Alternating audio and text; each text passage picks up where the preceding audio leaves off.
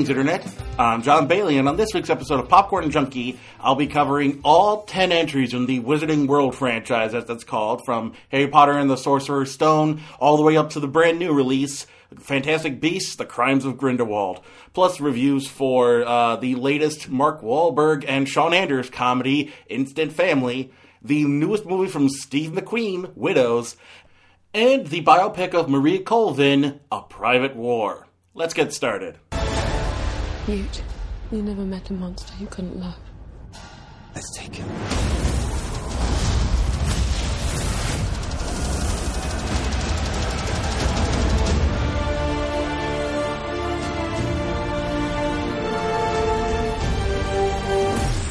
That's her brother? I think that might have been the best rabbit of my life. I'm going to get into more depth about what I like, what I didn't like, and kind of break down the franchise as a whole in the discussion portion. So for right now, I'm going to give a brief sort of one-sentence synopsis of what I think of each of the 9 previous entries of the Harry Potter franchise, Wizarding World, so we can just focus straight on with the newest release, The Crimes of Grindelwald. So I rewatched all the previous 9 entries leading up to this. First off, Sorcerer's / Philosopher's Stone. I think it's good. I think Chris Columbus was a solid choice to direct this movie. He's able to bring forth the whimsy of our introduction to this world. And it still holds up for the most part, you know, aside from a couple of bad CGI effects that are very of its time. But for the story, as a kids movie, you could show this to kids nowadays, and they probably would be just as enraptured in it as the kids, as kids back when it came out were. Chamber of Secrets, even better. Columbus was able to improve on what he started with Sorcerer's Stone, add in some more horror elements. This is where the horrors of the Harry Potter universe start to creep in, and some established themes and lore start to show up. I think it's an improvement. I think it's the better of the 2 Chris Columbus movies upon rewatch. Prisoner of Azkaban, still believe that this is the least Harry Potter of the original series. I still hold true to the fact that this is the red-haired stepchild, the one who stands out the most as the most out of sync with the series, whereas Columbus's movies were very much of a tone, and even afterwards with Goblet of Fire and then the rest directed by David Yates, they all had a consistent tone to them, to the universe. Azkaban is very inconsistent upon rewatch, and I think it's just because you've got a man who's trying to incorporate childhood like slapstick comedy in with the more horrific and darker elements of the source material, and I feel like it forgoes the storyline of the book in favor of something, entirely different. And I guess for a lot of people that works. For me, it's the most, it is the Sirius Black of the franchise, the one who sticks out from the family tree. Anyway, Goblet of Fire, return to form. I think it's a nice sort of return to what makes Harry Potter work as a series, and I think it's a lot of fun to revisit. It's like perfect middle ground. Not my favorite, not my least favorite, but a solid movie. Order of the Phoenix, upon rewatch, is actually better than I remember. I remember the book being just the worst slog to get through. The movie is actually a vast improvement over the book, and it definitely has some of the best introductions to the franchise in the form of Bellatrix Lestrange and Dolores Umbridge. And I feel like the movie is able to take what worked with the book and emphasize that over what didn't work, which is namely emo Potter. Emo Harry Potter is the worst. Just the worst. Half-Blood Prince, gonna spoil it right now, my favorite movie of the Harry Potter franchise. Personal favorite. This is the one I would revisit the most. This is the one I enjoy the most out of all of them. And the only thing I can really think of that's bad is the infamous whitewashing of Lavender Brown, which I'll get into in the discussion. But aside from, I think that's kind of, if that weren't the case, I feel like that may be slightly better and almost a 5 out of 5. all things considered. But I feel like that in and of itself is definitely a mark against it. It's if nothing else, it's an asterisk in the record books. And of course, the two parts of Deathly Hallows. Part 1, it's all set up, no punch, and it sucks that it has to be that way. But yeah, it's right at the same level as Azkaban for me, where I would never want to rewatch it again, just because there's nothing to it. There's only like a couple of things that would make it worth rewatching a 2-hour setup, and then otherwise it's worth it. You might as well skip it.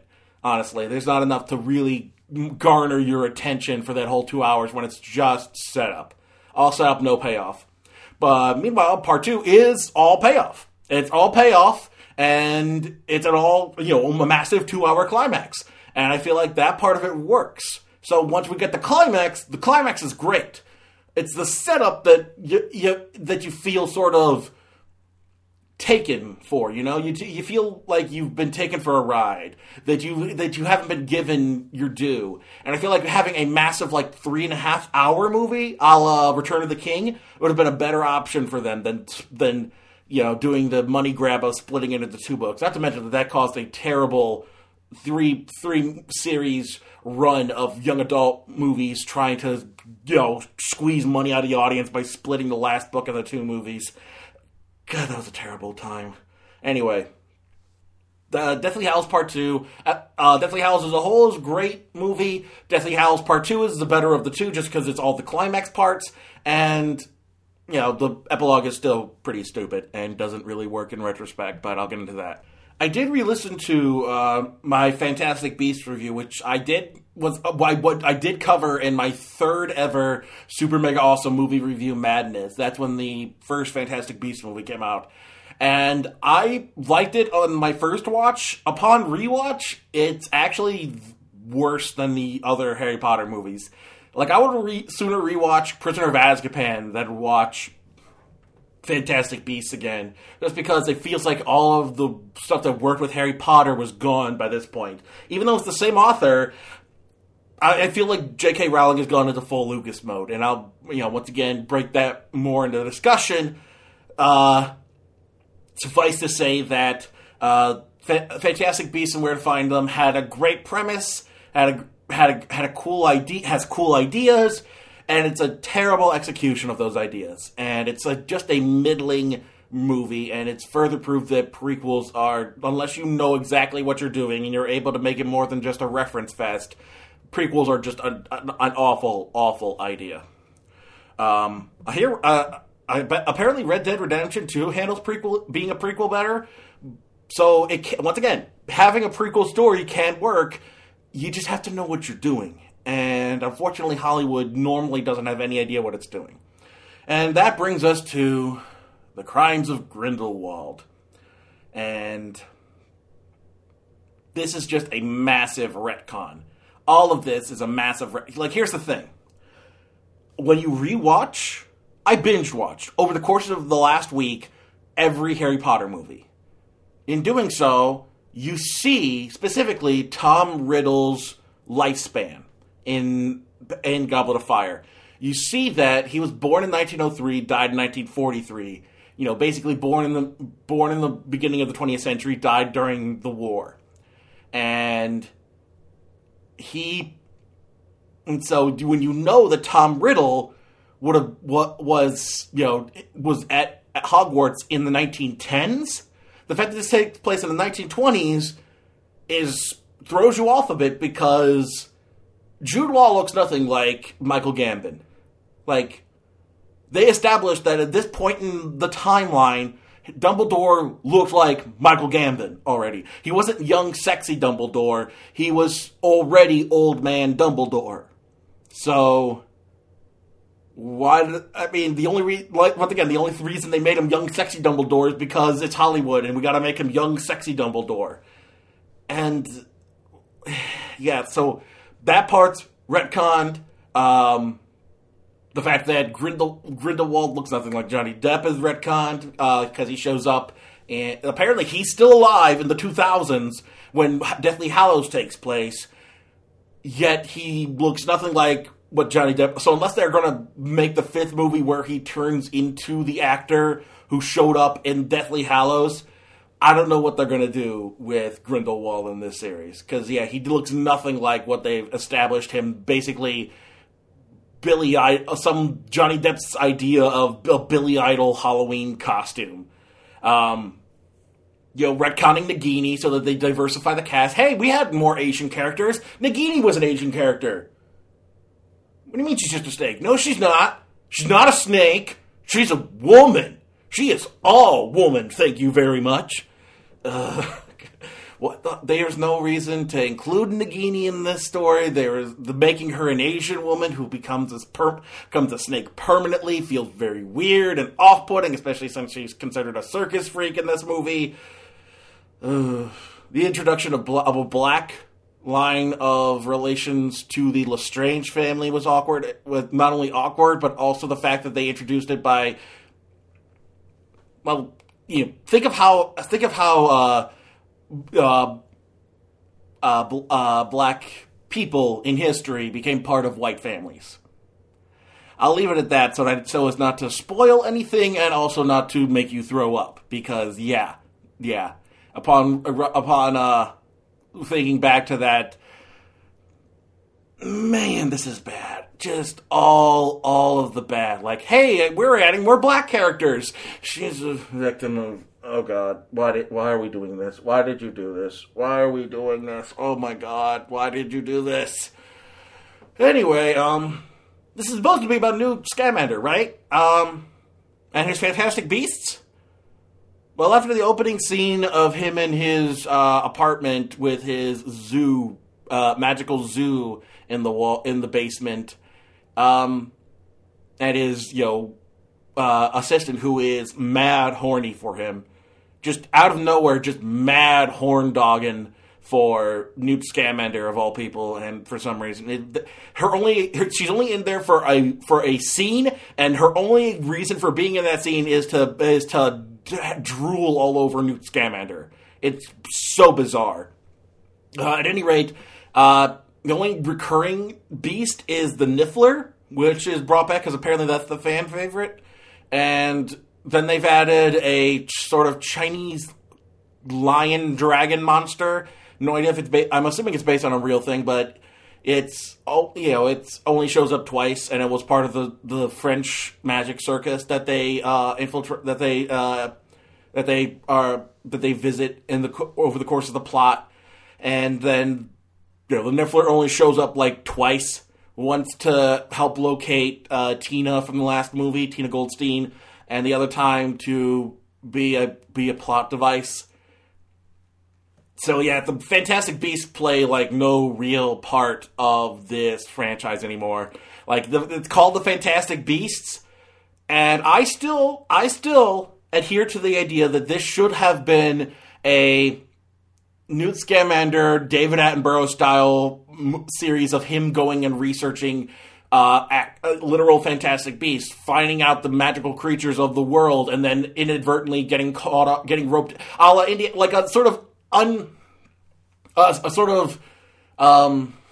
reluctant Indiana Jones. He's off searching for magical creatures. He inadvertently gets roped into whatever's going on in that area. So, like, he's off in Africa to research, like Mkele Mbembe or something like that, or some other mystical monster that's off in the Congo, and he inadvertently gets roped into, maybe not that, because that's, the Congo is not exactly the best place to visit in the 1920s or any time before then, but get what I'm saying. He goes to Madagascar, he goes to Australia, he goes to China, he goes to America, he goes to other parts of America, he goes to South America, to like the Amazon or something. He visits these fantastical places, gets accidentally roped into the conflicts that are going on around that time within the magical world, and it's just like he's a reluctant hero the whole time. He's like, I don't want to be here, but I'm here for the animals, I'll help you out if I can, but I'm here for them, I'm here to study them and help them out. I feel like that would make a much more interesting sort of side series to follow, rather than Newt Scamander becomes the new Harry Potter, which is essentially what this has become. Newt Scamander becomes the new Harry Potter, saving the world from the Dark Lord.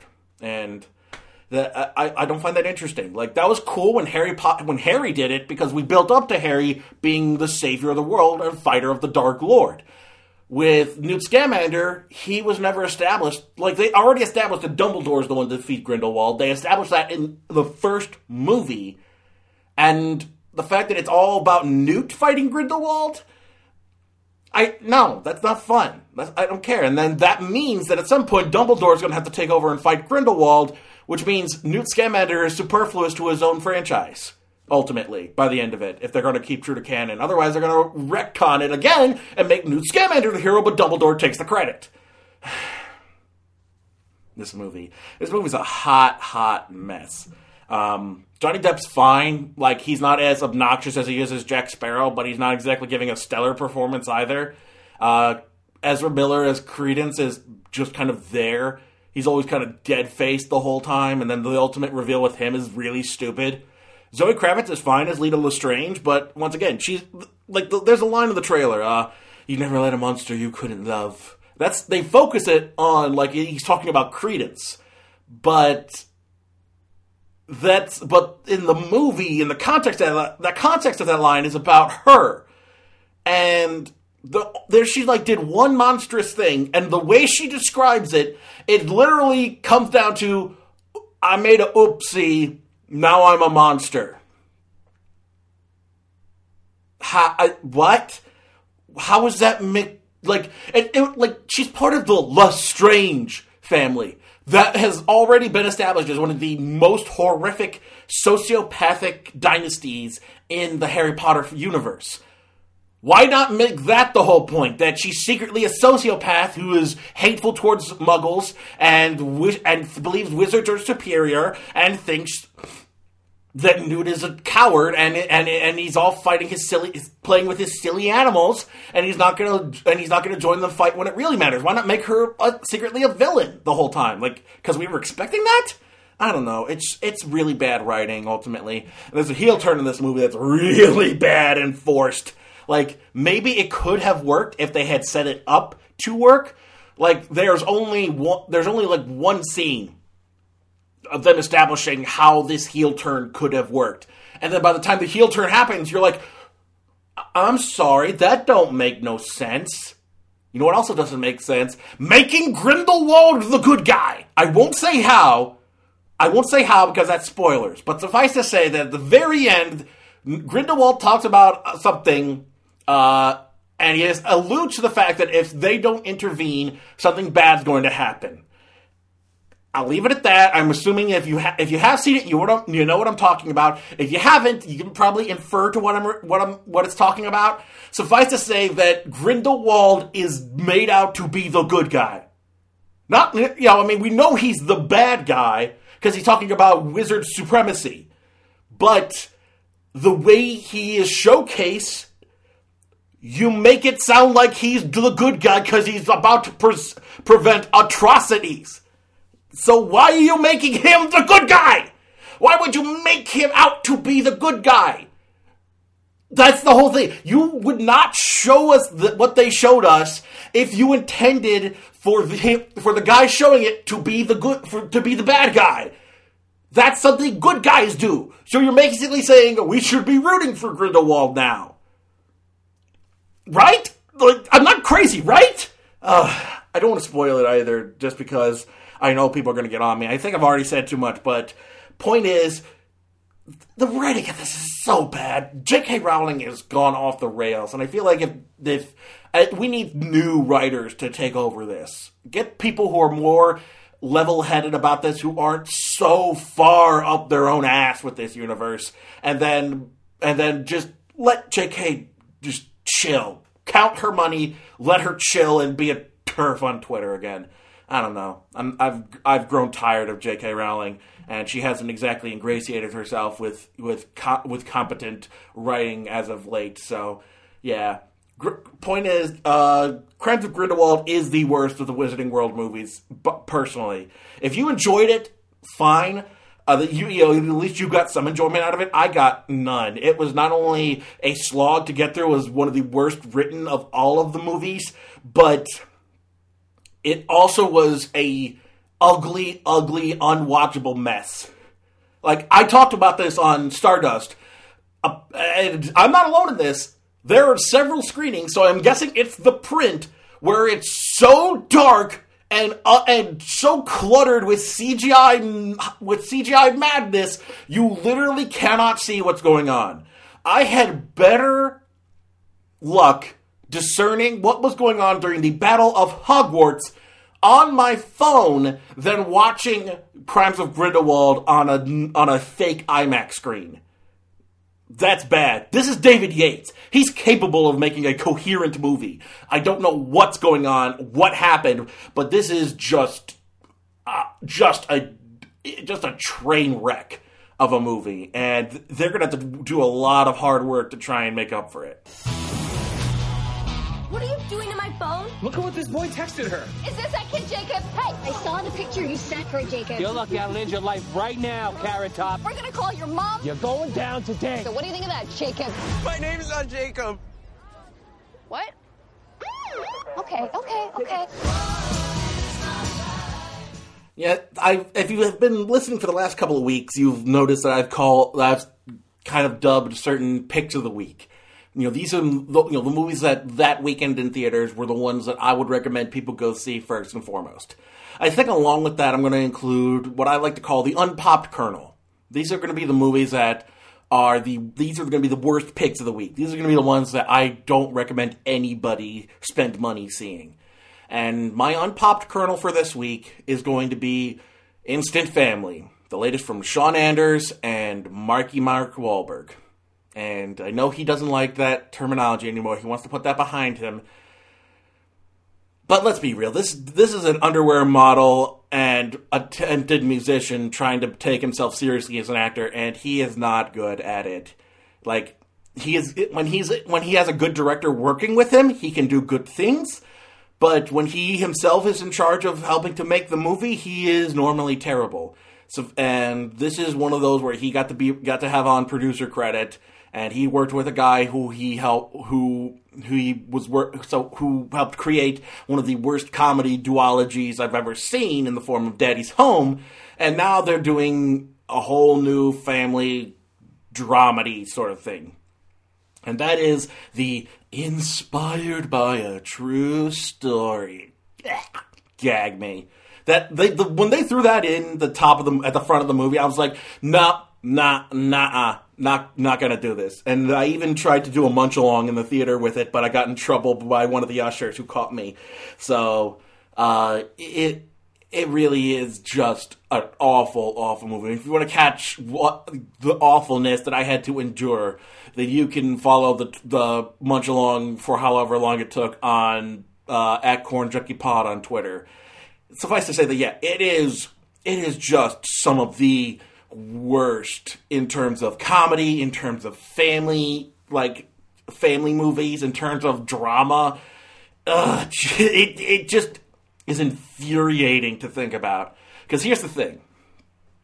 Having a story about a foster family trying to come together and the struggles they face in terms of the kids, not all the kids necessarily feel like that's their home. They feel like they want to be with their birth mom. They don't feel... They're still not feeling loved by the foster family, even though the foster family is doing everything they can to show that that kid is loved, and that I'm sure there are really great dramas centering on that. I think maybe even things like Stepmom with Julia Roberts or Stepmother, whatever the one with Julia Roberts is, where she's the new wife.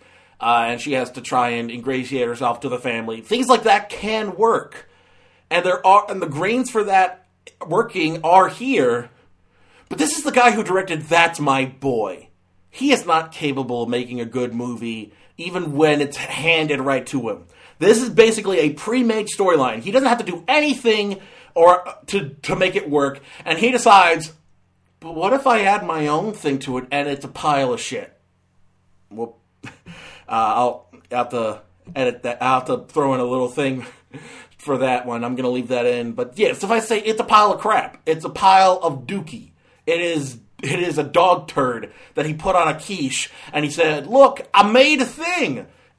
you ruined a thing. You took something that was fine enough that you didn't have to do anything, and it would have been fine, and you took a dookie on it, and it sucks. Thanks, Sean Anders. You suck at this. So yeah, we've got Marky Mac. I'm not good on accents. I tried. If you listen to the latest Living in the Stacks, you'd heard me butcher a Scottish accent and that ended up turning Russian by the end of it. So, hi, I'm Marky Mac. This is what I do when I act. I get all intense and stuff. Look at me. I'm being all dramatic and stuff. Look at me. I'm Marky Mark Wahlberg. I punched the Vietnamese dude and put him in the hospital when I was in my 20s.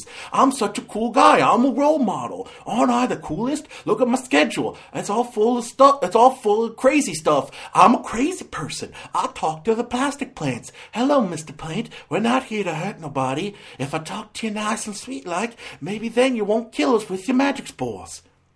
See, he got mad at Saturday Night Live for that sketch that made fun of the way he talked. And yet he consistently proves that is, in fact, the way that he talks for the most part. Like, when he's in this movie, like,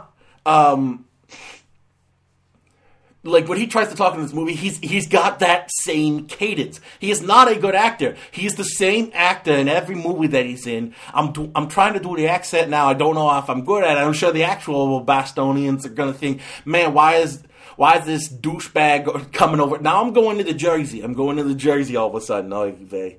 I'm terrible at this. This is going off the rails. At any rate, Marky Mark sucks, and Rose Byrne is the worst she's ever been. And that's the thing.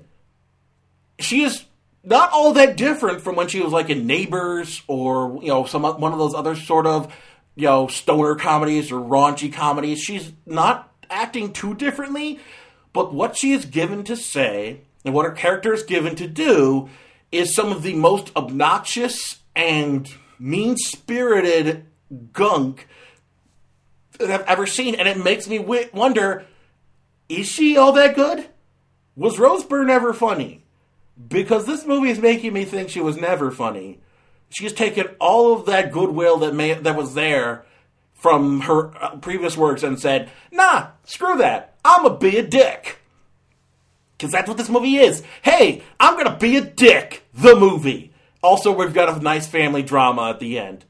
That's the other thing. The first act of this movie is everybody is a dick. Everybody is awful. Everybody sucks and the world needs to burn. That's what this movie is. There is a recurring Blind Side reference in this movie. That's right.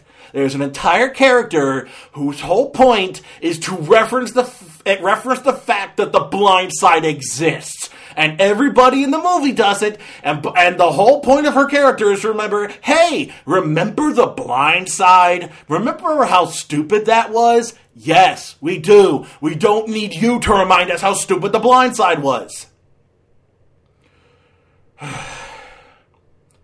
Like, she literally opens with, I want an athletic boy, preferably African American, for a scholarship. She literally describes the plot of The Blind Side. This movie, man, just awful stuff. And then, by the time the kids enter the picture, it's a wacky family comedy, and everybody's being all silly and random. Oh my goodness, wacky hijinks ensue. It's like a sitcom. But everybody's still a dick.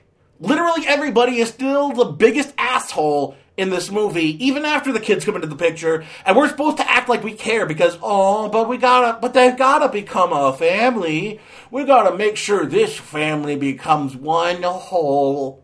These disparate parts become a whole family. Gag me. I don't care if these people become a family because the parents are assholes and the kids are little dicks. So who cares? Who cares if they become a family? Everybody's an asshole. The only real bright spots in this whole movie are the little girl playing Lita. There's Lita, Juan, and Lizzie. Lizzie being played by Isabel what is her name? She played the minor character in Transformers 5 alongside Marky Mark, and she's supposed to be playing. She's supposed to be playing Dora the Explorer coming up. Isabella Moner. Yeah, she plays the oldest daughter, Lizzie, who is 15, and she's she's an angsty teenager who doesn't play by your rules, man. You're not my real mom. She's every stereotype. There is no real character to her, other than the fact that she is also Hispanic, and so she will speak to her brother and sister in Spanish. That's all she's got going for her. She's an angsty teenager, and she speaks Spanish. Juan is he almost has some kind of anxiety disorder where he feels like everybody's going to hit him or if he does something wrong, but he's also clumsy. So it's like he's clumsy, he knocks something over, and he feels like he's going to get hit. And yeah, that's sad. That's not, they play it as a joke, but that's sad. That's like depressingly sad. They're basically saying, "Hey, this kid is suffering from child abuse. Isn't that hilarious?" But no, that's not a joke. That's depressing. Why are you depressing me, movie? And then Lita, when she's not being a spoiled brat, all of a sudden is just a generic little girl. So she'll say cute random girl thing. Not even cute random girl things. Cute random little kid things, like 6th, 7th grade things, where she's silly and random and kooky. She kind of reminds me of like a lesser kid who plays cat. You know the kid who plays Catbug, and how he'll appear in like various online media, and like he was the Muffin in ASDF, where he's like, "Somebody kill me," and he's got that perfect voice where no matter what he says, it's adorable. She's kind of like that, but what they're giving her to say is obnoxious and not funny. So when she does get to be, cute, it's like, okay, how do you hate that cute little kid? It's a cute little kid. You're not going to hate it. It's even in this terrible movie, that's a cute kid. And then, of course, Wonder Woman for this movie swoops in, saves the day saves it from being complete and utter trash. Margot Martindale. Margot Martindale comes in to just be amazing, and I wish this movie was about her instead of Marky Mark, because Marky Mark is a douchebag. Rose Byrne's an asshole. Her family are the worst people in existence, and Margot Martindale's the only saving grace. Thank you for her. Thank you for Margot Martindale, who's ever out there. And so that whole second act is a sitcom, and then the third act turned into freaking Kramer versus Kramer level of family drama, where it's like, all sad and depressing that, oh no, the mom's out of prison and she might be able to take the kids back, and oh no, they've started to like each other now. They were going to be a real family, but now they may not be anymore. Oh no, what's going to happen to them all? What's going to happen to our little family? And it's so unearned. None of that heartfelt emotion and drama is ever earned, because the whole movie was spent with a bunch of assholes doing sitcom jokes from the 1980s, and then acting like they get to be like a really dramatic episode of SVU or something, or a really dramatic episode of maybe not SVU, but like Law and Order, or or like something for the Lifetime movie. Even Lifetime movies at least earn their attempt at being dramatic, because they're not trying to be stupid the whole time. This movie spent half of its runtime, if not 2/3 of it, being obnoxious and unfunny, and then it tries to pull a Kramer versus Kramer at the end like we're supposed to give a damn, and I'm here to tell you, no, you didn't earn that movie. You didn't earn the right to be heartfelt and wholesome, because you wasted so much of my time being unwatchable trash that you do not get to be wholesome and heartfelt. Whatever message you're trying to try to spread of, oh, you should go and adopt and take care of foster kids, and there's so many kids in the foster care system, we should all do our part. No, you don't earn that. You didn't get that. You don't get those brownie points. You don't get to be an asshole for most of your runtime and then say, I did my part of the project, give me a gold star. No, you didn't earn that. You didn't really earn that. You were a dick the whole time, and then you just tugged at our heartstrings like we're... You know what the perfect example of this movie is? Isabella Moner's whole character in this movie. She's a dick throughout her entire runtime of the movie, but by the end she's trying to tug at our heartstrings like she really gave it her best, and like this is some other movie that we're watching that we somehow changed channels to Lifetime or Hallmark, and we've got an entirely different movie that we're watching instead of like Spike TV or whatever they're calling it now, Fuse? It's the Paramount Network. Instead of like Comedy Central or some other kind of like trashy channel. Like, trying to think like what would be comparable to the level of immaturity and non-humor that you would... Fox TV. Like, we were watching some really crappy Fox show, and all of a sudden we changed over to the Hallmark Channel, and it's like, oh no, we're an entirely different movie now. Now you have to feel bad for us. No, you did not earn that. You didn't earn the right to be taken seriously as a wholesome family drama about the foster care system. You didn't earn it. You don't get a gold star. You don't get a gold star. You win nothing. You lose. Good day, movie. Now, the best thing we have going for us is being who we are. Why? Because no one thinks we have the balls to pull this off.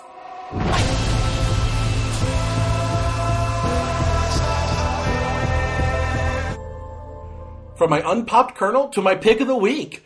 That's just how it worked out. Our other wide release this weekend was Steve McQueen's latest feature film. He's been making mostly short films in the meantime since 12 Years a Slave. So this is his return to theaters since 12 Years a Slave in 2012. Yeah, 2012. 2013. Yeah, 2013. And yeah, he hasn't missed a beat. Dude is one of the best writer-directors of our time. I have yet to see Shameless or Hunger, I believe. His previous movies, the ones we did with Michael Fassbender. But between this and 12 Years a Slave, dude is like the best actor we've got not actor, but like best director we've got working. He is such a powerful, emotional, just powerhouse of a director. And combine him with the writing, with Gillian Flynn, the writer of Gone Girl, and you've got damn near masterpiece in your hands. It's not perfect. I think the problem is it kind of drags. It's a slow burn, so there are points where it kind of drags its feet a little bit. So it's not something I like. It's not like as taut as a thriller as it could be, but at the same time, I don't mind. It keeps the movie from being a 5-star just to being a 4.5 out of 5 star, you know? It's not a perfect 10 out of 10. You still, I had to dock a couple of points there just because, it's not entirely perfect. I wouldn't call this a perfect movie for me. But at the same time, it's a damn good movie. It's one of the best movies to come out this year, and I marked down as such. This is going to be one of my picks for favorite of the year because it is so good. The premise here, if you haven't caught in the trailers, is we've got a pretty diverse cast of main characters, namely Viola Davis as these are all widows for the most part, except for one, which. They don't reveal until halfway through the movie. By the time you meet her, you kind of catch on that she's not. She may or may not be a widow. They don't go into it, but she's not one of the widows of the title. But we've got 3 main widows. I don't know if that's spoiling it too much because the plot. It's not really spoiling the plot. It's spoiling the fact that they're not all 4 widows. But the fact that they're not all 4 widows doesn't matter because that's not like a plot point or anything. It's just a matter of the fact. It's just what brought them together. Namely, that Viola Davis's husband Liam Neeson had a team of robbers that he worked with One was John Bernthal, who's married to. Let me get her name. I didn't really recognize her, but she's the blonde one. She's the blonde one in the movie, and then you've got. I didn't catch who the other guy was. Here, widows. We've got Liam Neeson, John Bernthal, Manuel Garcia Rulfo. Manuel Garcia Rulfo. I believe he plays. He was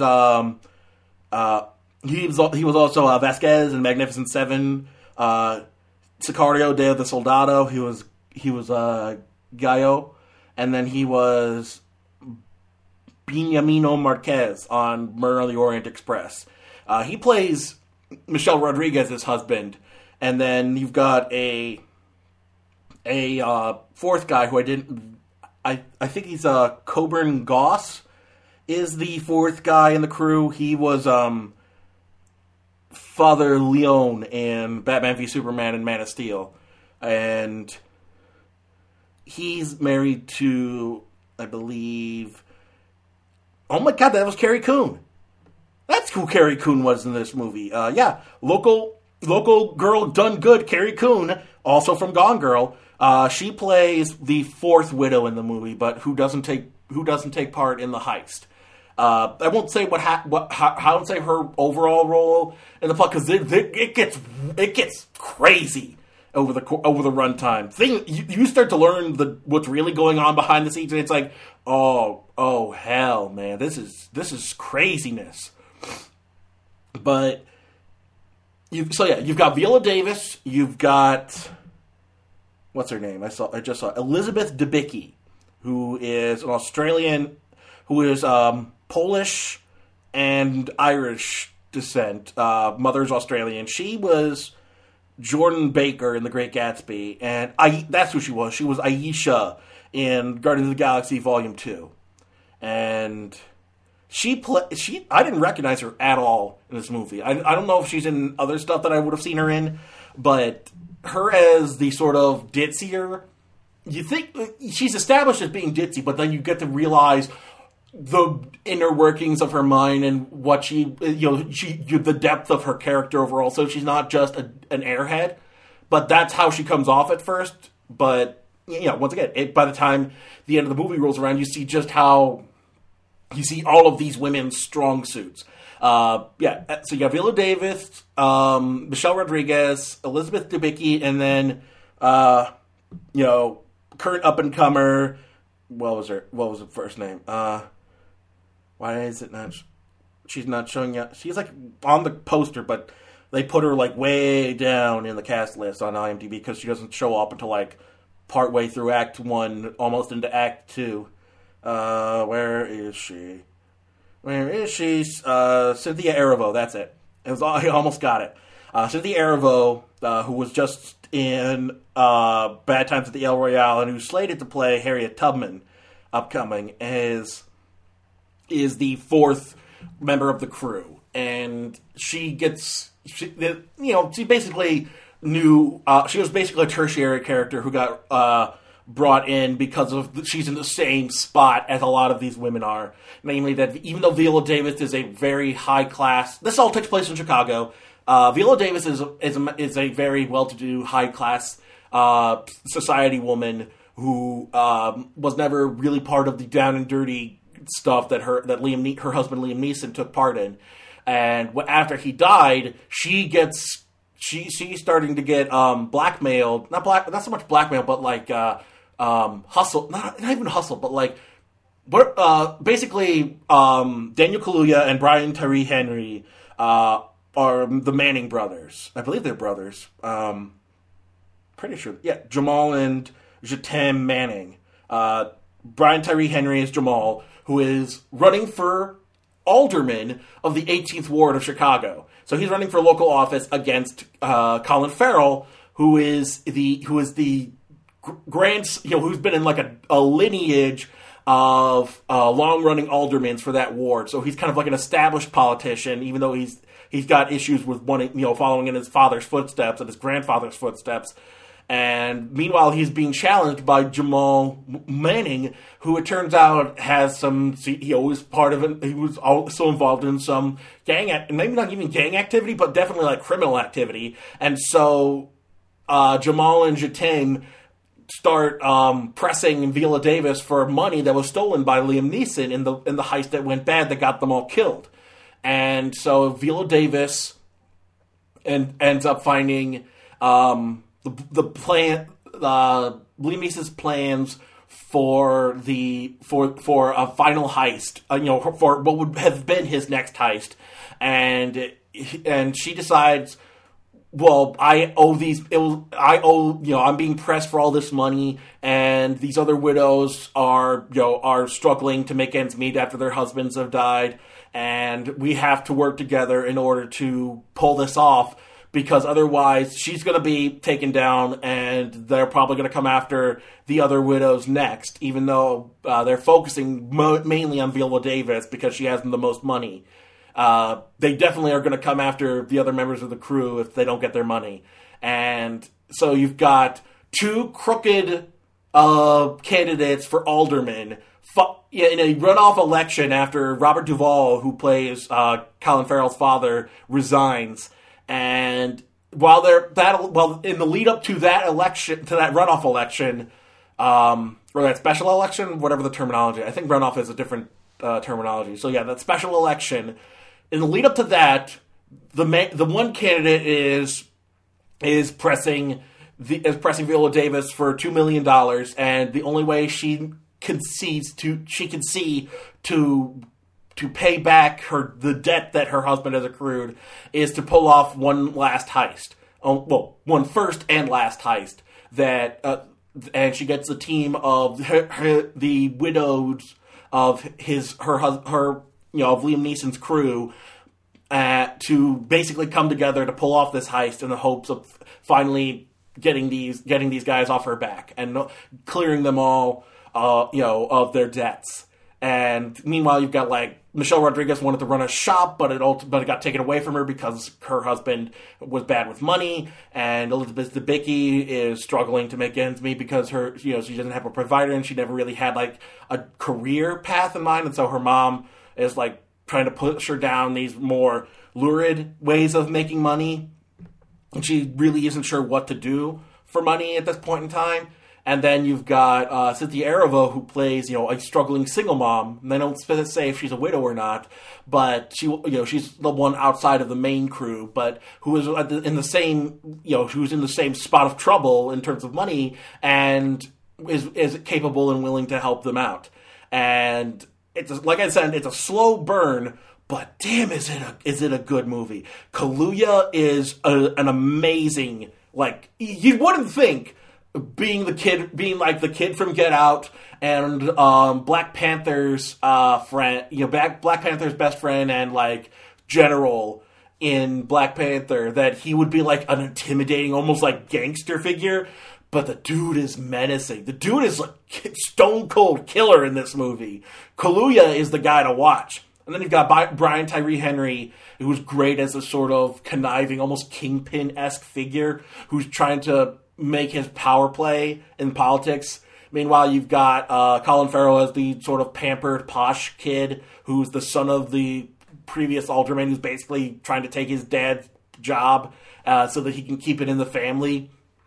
And he's not sure what he really wants to do with it, but he's kind of antsy about following in his dad's footsteps like his dad did before him.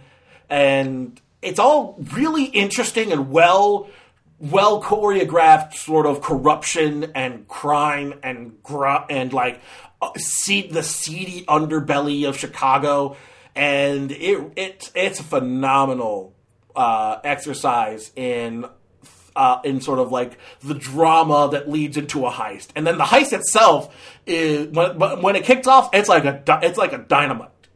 It's like a stick of dynamite. Once the wick burns out and it hits the payload, boom! It's intense. So I think I'll leave it at that, just because I don't want to give too much else away. But trust me, I don't think you'll be able to see. It'll take you a while to kind of catch on to things, and it doesn't play you along. It doesn't try to overall surprise you. It keeps you going, but not so much that you're like, oh, come on, where it kind of pulls the rug out from under you for the most part.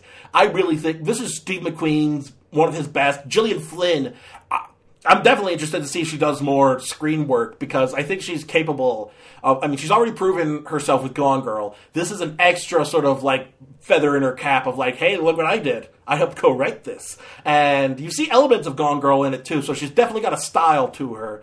And it works. It all works. It's not something, once again, Steve McQueen is, I think, so intense of a director that I could never really rewatch his stuff. 12 Years a Slave is like Schindler's List.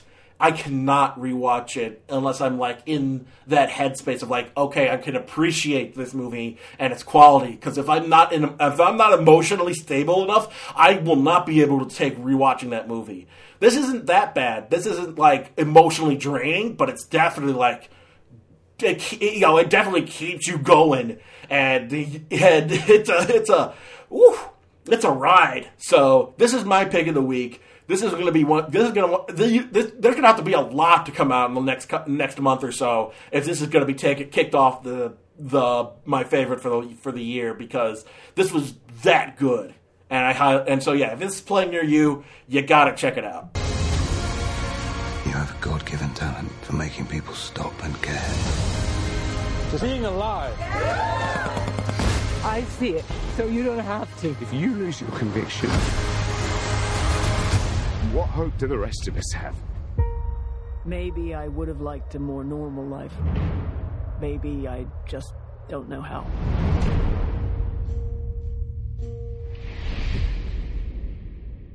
I ended up saving the best for last this week, because not even the best two for last, I should say, because yeah, Widows is my pick of the week, but A Private War is also a stellar movie. For those who aren't familiar with, this is the biopic of Marie Colvin, who is basically one of the best war correspondents we've had in the 21st century. They mentioned she has been doing it since 1983, but they focus specifically in this movie on her coverage of the Sri Lankan Civil War, in which she lost her eyesight in her left eye and ended up gaining in a very famous eye patch, which she wore until her death, right up until her death. But when you saw pictures of her and interviews of her, she was wearing the eye patch. And from the Sri Lankan Civil War in 2001 up until her death in covering the Syrian Civil War in Homs, where she was taken out. And this isn't spoilers because it's actual history. And these are actual events that you can look up.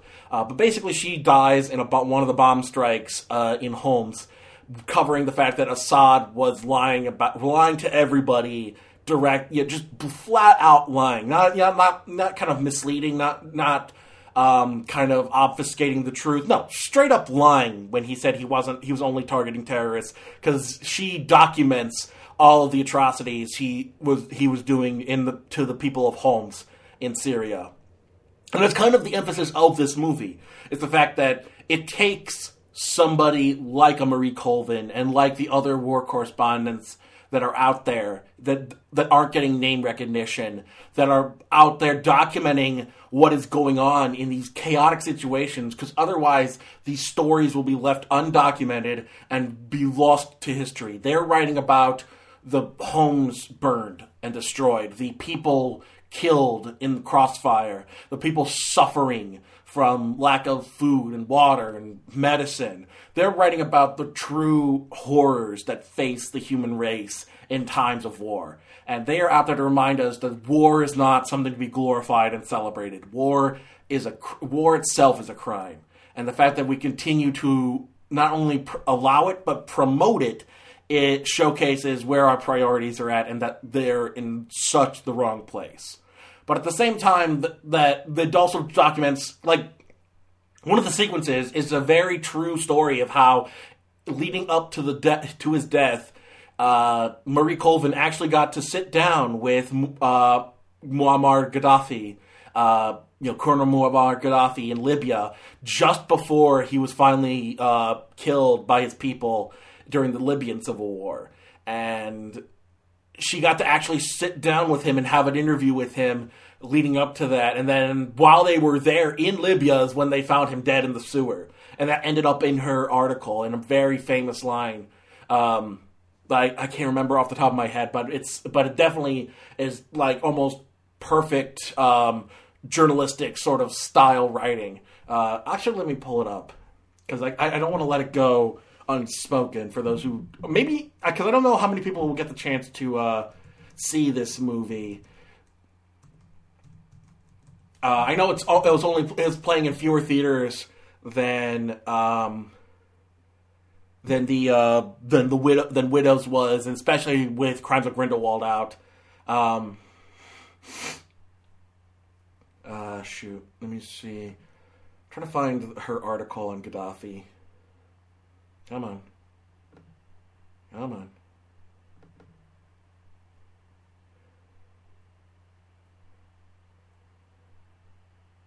That's bad.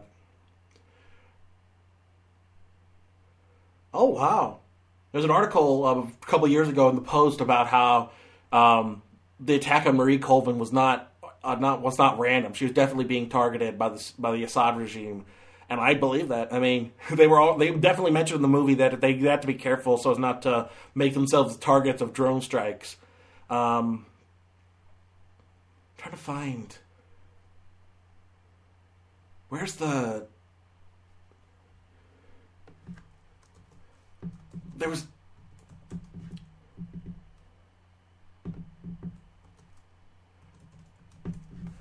God, you'd think it wouldn't be that hard to find the article where that was showcased. Like, that's the nice thing, is that the end credits of the movie are showcasing all of her articles that she wrote for the London Times. And now I cannot find the one article that I want to quote. All right, Marie Colvin Gaddafi article 2012. Let's try that.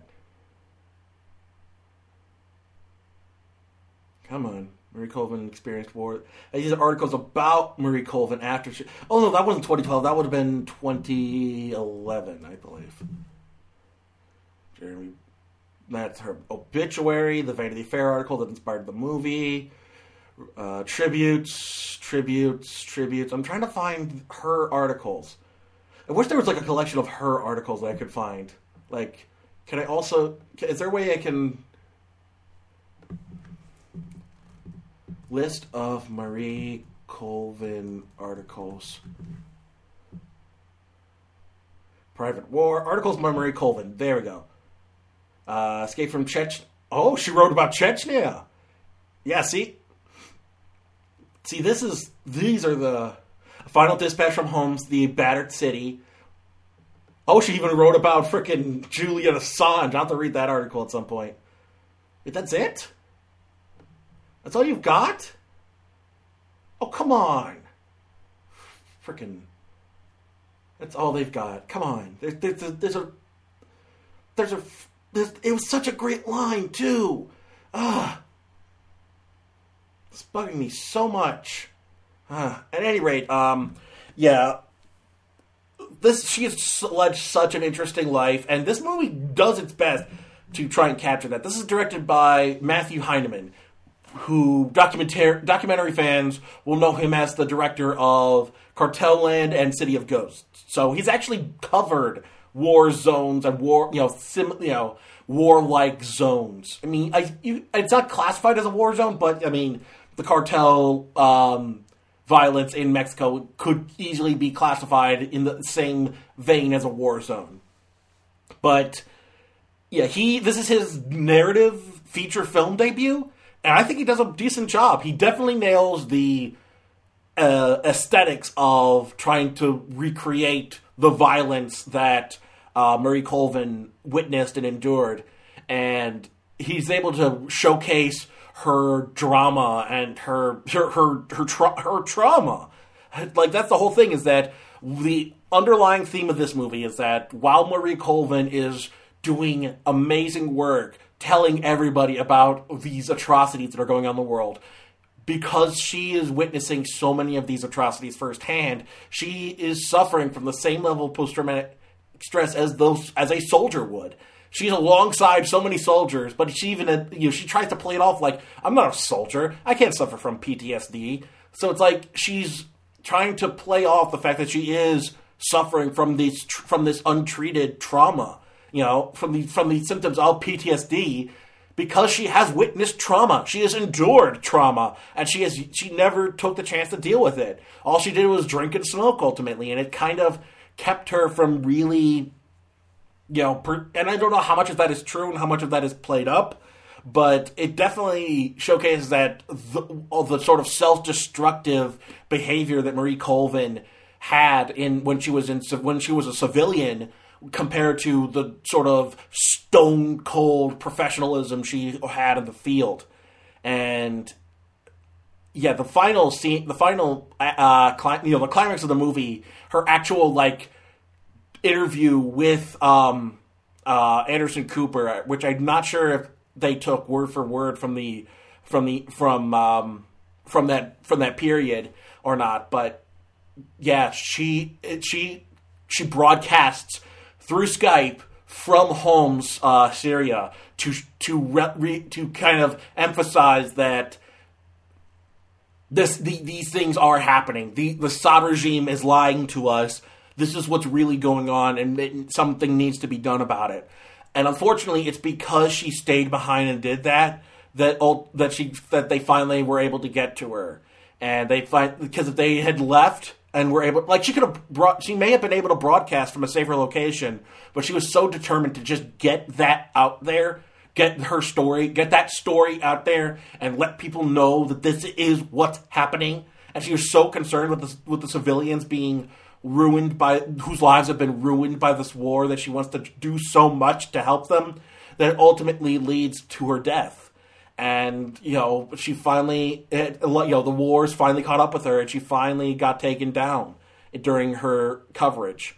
And she, all her time as a war correspondent, she was able to survive so many war zones, and yet it was the Syrian war zone, the one that she described as one of the worst she has witnessed, that finally ended her. And it's such a tragic scene to witness. And I will say, to kind of follows a lot of the problems with making biopics. There are a bunch of amalgamated characters. There's one that works. There are a bunch of them were journalists that were not based on real journalists, but were amalgamations of the journalists she would meet in the field covering war. And then they played up Stanley Tucci's role in the movie, and even then he's barely in it. Stanley Tucci plays a businessman who kind of becomes a lover for Marie Colvin towards the end of her life, and they kind of play up his importance a bit, because he was definitely, I was definitely a part of her life, but I feel like they played up like that was her last love, and that's a bit much for those who actually knew what was going on with her.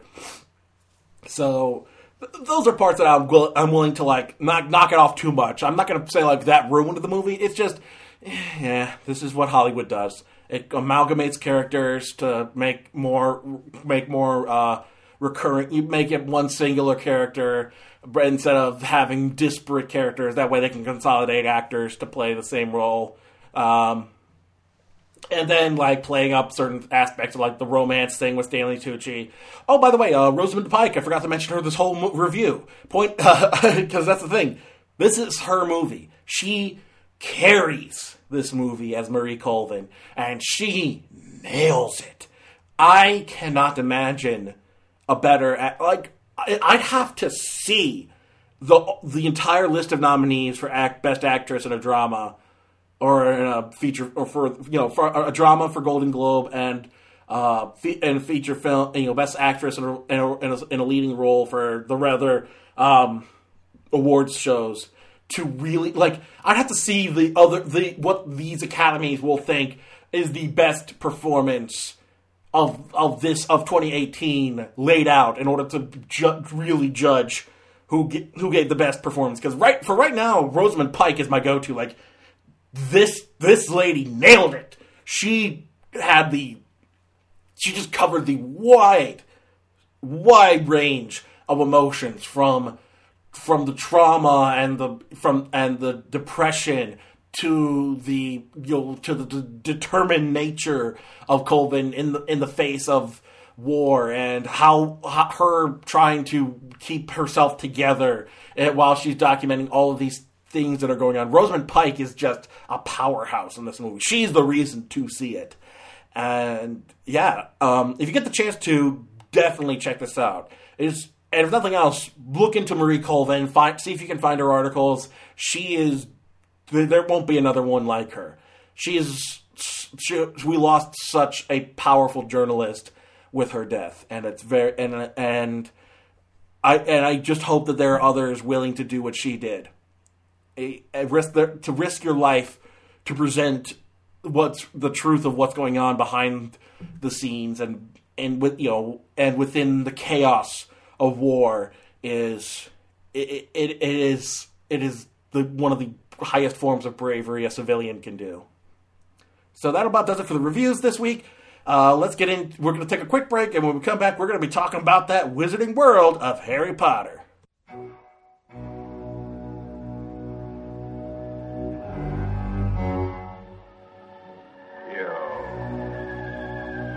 You out there. Do you know what horror is? You like horror films. You like gore. You want to hear four badass women discuss and dissect modern and classic horror films. Join us at Beyond the Cabin in the Woods, a Good Ghoul's Guide to Horror. Oh! On the Gummy Cat Network. Don't read the Latin.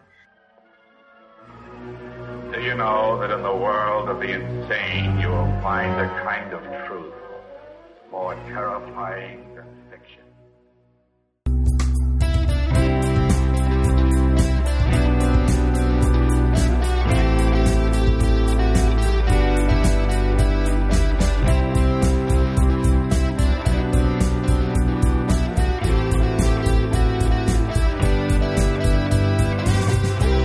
I didn't really get a chance to do this last time Fantastic Beasts came out, because that was a massive week for me. I forget what all I reviewed, but I was looking at a massive amount of movies that episode. In fact, let me pull it up. Yeah. Hold on. You want November? There we go. We've got Fantastic Beasts, Billy Lynn's Long Halftime Walk, Edge of 17, Shut In, and Moonlight. So there were like 5 movies I reviewed that week. And I never really got the chance to I didn't want to, go over long and try to break down the Harry Potter franchise that same episode. Whereas this time we only got 4 new releases to really talk about. So let's get into it. Harry Potter. It's something, all right. It really is something. And I gotta say, upon revisiting, most of the movies are above average to solid 4 stars. Like, I don't think most of the movies average out a 4-star for each one. From the Christopher Columbus all the way to the Deathly Hallows, they all average out at 4 stars. They kind of peak at 4.5, and then and before Crimes of Grindelwald, never got below a 3.5. So these are all above average to exceptional fantasy movies. And I do think that J.K. Rowling created a massive world and I think the thing is, the fans have done so much more in helping to build this world and do so much more with it that I think Rowling herself is even capable of. I think the Lucas comparison may feel like sacrilege to Potterheads, but that's the thing. When you look at it in the vein of, here's the creator of this massively powerful and profitable and beloved franchise. And the longer they... And that's the thing. Once they gain control of the franchise, once they have all the control, once they don't have other creative forces to help bring their vision to life, the quality slips. And it's a showcase of maybe our creator is not as infallible as we think they are. And in terms of Lucas, that was the prequels. And oddly enough, in terms of J.K. Rowling, that is also the prequels. Although I hear Cursed Child is also suffers from a lot of that same thing, where it's like, are we sure this is the same woman who wrote the other books? Because I feel like we got somebody who doesn't understand her own creation. And I think that's the problem, is that Rowling has become so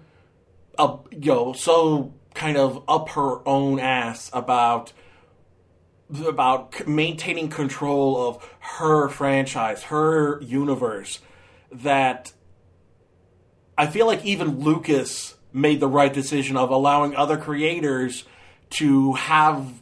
Like, that's the thing. Even though the expanded universe isn't canon anymore, the fact that Lucas allowed other creators besides himself to create these iconic storylines that people have loved even to this day, that he to himself didn't write, but he gave his blessing to be like, yes, this is considered canon in the universe, and people read those stories and watched those stories and played those stories, and they were considered part of this massive universe. The fact that Lucas allowed for that freedom helped create the franchise that people came to love. And I do think that's where Disney has sort of, whatever the opposite of ingratiated itself, it's sort of distanced itself from the fans in that way. Whereas Lucas was willing to give more freedom, Disney is much more stringent on who dictates what is canon. And unfortunately, that means there's a lot less cool creativity going on within the Star Wars franchise anymore. I don't know if how the books are this time. I hear the comic books are good with Marvel. I hear like the Vader and the Leia comics were amazing. But the fact that Disney limited the scope of Star Wars by cutting out so much that people loved about the franchise definitely kind of soured the fandom, and that's the part that I understand and I totally get. And when it comes to the movies, which is what I'm focusing on, I think Disney improved by having new creators tell somewhat new stories. Even though I didn't like Solo, I liked that it was trying something new. I liked Rogue One. I liked that it was telling the story we hadn't heard before. I like The Last Jedi. I liked that it wanted to say, "Screw your expectations. I'm trying to tell something. I'm trying to tell this new story here." It felt like what it was. I felt like something in the same vein as Empire. It's not as good as Empire, but it felt like it was going for what Empire went for, and that's why I liked it. But with Rowling, she is more like Disney is to the property than Lucas was. Whereas, like, that's the thing. Lucas was not a great creator, but his willingness to allow other people's work to be part of his creation is what ingratiated him to the fans. The fact that he was willing to allow things like Troops to be made and other cool fan creations to be like, no, this is fun. He liked that fans loved his work. That's the sign of a good creator. That's why I can't hate Lucas. I can mock him. I can mock his terrible storytelling and his sort of childlike sensibilities, but I can't knock the fact that he is exactly what a creator should be. He is welcoming of anything positive that comes from his creation. We just lost Stan Lee this past week, and Lee, I think, is another one of those kind of creators that he loves what the fans did with his work. He loved sharing in that fandom. He was the creator of these iconic characters, and he had a blast sharing in that enjoyment and becoming a part of his own creation in a way. He became this iconic character within his, he became a recurring bit within the Marvel movies, both the MCU and outside of it, because he's so beloved by the fans, because he is one of those creators who's like, I love my thing, and I like what you're doing with my thing. That came out wrong, but I like my creation, and I see you also like my creation. I see you're also doing things to kind of create your own things, but it's in the same vein as my creation, and I like that. I like what you're doing, and Lucas was that kind of creator. Rowling is more in line with what Disney is doing with Star Wars. She is much more stringent. She is the end-all, be-all, and she has not let other creators take over. Because I think that's the thing. Harry Potter and the Order of the Phoenix, the book, is one of the worst in the series, in my opinion. I wouldn't be surprised if people dropped off after reading it, because it was just so cloyingly awful. And yet the movie, upon rewatch, captures what worked about the story and not what kind of brought it down in terms of Carrie's inner monologue and his sort of whininess and his angst. It felt that even though he definitely had a reason to be angry and frustrated, he came about it the wrong way, and it's so annoying to witness. And you just want to smack the kid upside the head and say, knock it off! And yeah, I feel like they managed to pull back from that and display a kind of angst that Harry understood because of the situation. And that's because you have screenwriters and a director who was able to take that storyline, distill it from its raw form into a more distilled, into a more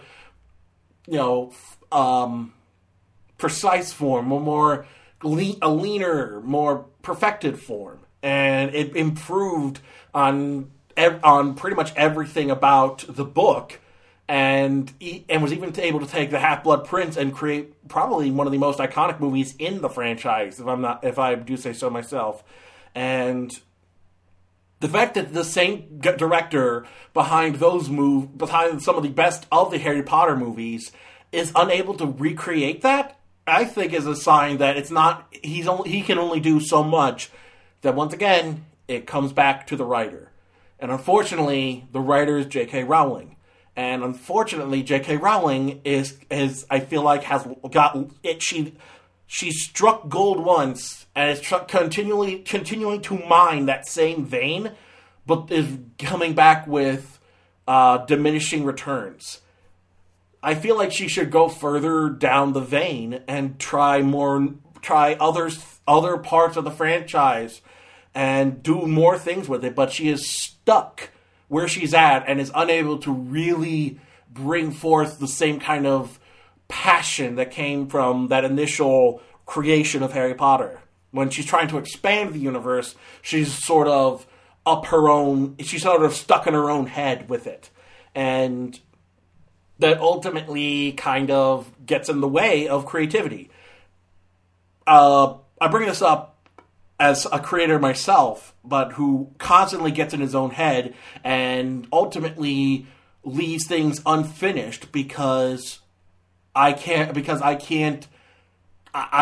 stuck. I get stuck and get stuck in my own head, and I overthink so many things that I end up leaving things unfinished.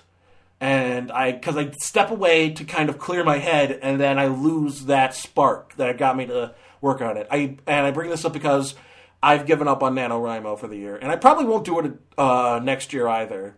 I tried to do it this year. And what happened is I started off with a sort of Douglas Adams, an idea of a Douglas Adams sort of inspired satirical look at a Dungeons & Dragons style fantasy world. That was basically taking the world of like a Dungeons and Dragons campaign and making it farcical and comical and focusing specifically on non-human characters. Our main characters none of our main characters were fully human at all. They were specifically a quarter elf, which is a half elf who the daughter of a half elf and a human. I initially wanted it to be a gnome, but I switched it to like a porcupine. I may have gone with a kobold-like style lizard character, but I also had a lizard person as well. An orc, a demon, a demonic character, a la the Tieflings, a dragonborn style character, and I think that was it.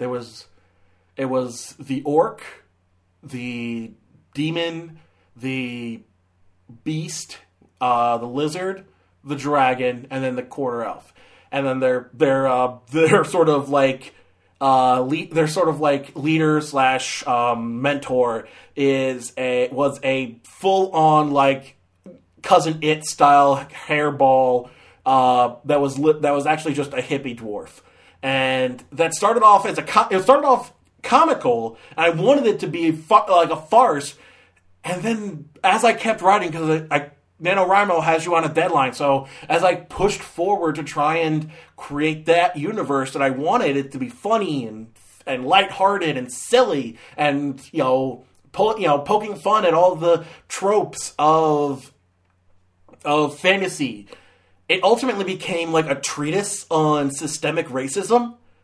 And then the last chapter I wrote dealt with a tragic backstory where the main character's mom was killed by an unruly mob that was caused by by agents of the government inciting a riot to get her killed in order to continue suppressing the minority races of the realm. So what started off as a lighthearted, poking fun at fantasy tropes became a treatise on systemic racism, and I didn't like it. Number one, because I feel like I'm not equipped to tell that kind of story, and number two, that's where my mind was at. That's where my mind went, that what started off as a fun, almost Adventure Zone style, like silly thing, and Adventure Zone got serious, but it was never dark. Like, it was never like it was never like tragic. It was never like full on like emo, I should say, where it's like, because I mean, like, it got tragic and it had heartfelt backstories and drama, but I feel like what I ended up doing was trying way too hard to kind of call out the injustices that I'm seeing around me, and I feel like that's ultimately detracting from what my initial vision was. And so I had to step back, and I think I'm going to have to try again with a different project. But I think the problem ultimately comes down to NaNoWriMo is not how it stifles my creativity. I am creative in bursts. I can't be creative on a deadline. And I think that's my problem, is that so much requires you to be creative on a deadline, and I feel like I need time to allow myself to be in the right headspace. And if I'm not, and by being in such a negative headspace, it affected my work. And I feel like that's not my best way of working. And so I'm going to try some other stuff. I'm going to try and work on some other projects for the rest of the month and take a Thanksgiving break and see if I can't work on some other things. But NaNoWriMo is not for me. That became a really personal confession and in the middle of the Harry Potter discussion. But I feel like that ties into Rowling, where she is like Rowling, like I was with my own creation. Rowling is so obsessed with maintaining control of her world that I feel like she is losing the opportunity for other creators, other writers to come in and tell better stories because she has to have the final say. And I feel like she's ultimately not creative enough to really tell the kinds of stories she wants to tell. Like, that's where the Lucas comparison comes in, because Lucas had some interesting thoughts and ideas going into the prequels. The idea that the system was corrupt, that it was that corruption that led to the rise of a villainous dictator, that it was because of the corruption that his rise to power was deemed as a triumph. The fact that the Jedi Order was so archaic and spread out and mismanaged that it ultimately led to its own downfall. Those kind of themes are good. And a good writer can take those themes and tell really interesting stories.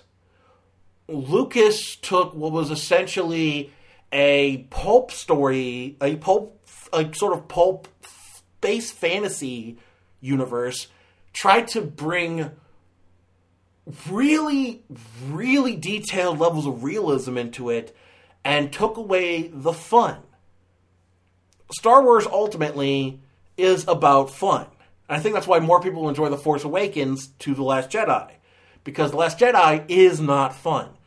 And that's where it ties into the prequels, where it's like, it's this level of detailed realism that ultimately takes away from what works about Star Wars. So I will concede that notion. However, I still, enjoy, where I enjoy The Last Jedi over the prequels is the actors are much better, and the storyline is still a little more streamlined. Whereas the prequel storyline was so convoluted and looked almost like the Charlie Day conspiracy meme. I'm assuming that's how George Lucas's writing process for the prequels went. Whereas The Last Jedi is fairly straightforward. It's the idea that your brashness and your willingness to stand up to the enemy at all costs leaves people dead. And that's not how you win wars. And also the fact that there are people who are gaining war and profiteering off of it, and not everybody, you can never really tell who's if there are even good and bad sides. So adding gray areas to the Star Wars universe, that's not a bad thing. And I feel, and people are like, I was just at a movie night with some friends, and they all complained about Last Jedi, and I was in my lonely table for one of people who liked Last Jedi, and one of their complaints was, now the rebellion's only like 50 people. So they're whole rebellions that started with fewer people. Like, how many people started the American Revolution? How many people start entire, you may say, well, that's in a country, that's not in the entire galaxy. People have started rebellions with fewer people, and they still have Leia in charge. They still have their stockpile. They probably still have their stockpiles from other stuff. It was just trying to escape the First Order, and now that I'm assuming the Galactic Republic has been dismantled, and the idea that they have to go underground again. The whole point of The Last Jedi is to send them all underground and to ignite the spark that will lead to the next generation of heroes. It doesn't matter if they win now. They have to incite it. My nephew brought up a good point when we talked about it this weekend. That Last Jedi reminded him of the failed revolution in Les Mis. In that movie, you had these college kids who wanted to start a revolution against, I believe, the monarchy, and it was whatever the government there was, and they wanted revolution, and they thought that they could ignite the spark to start the fire to bring down the tyrannical government, and unfortunately, they were stamped down, and the fire was killed before it could even begin.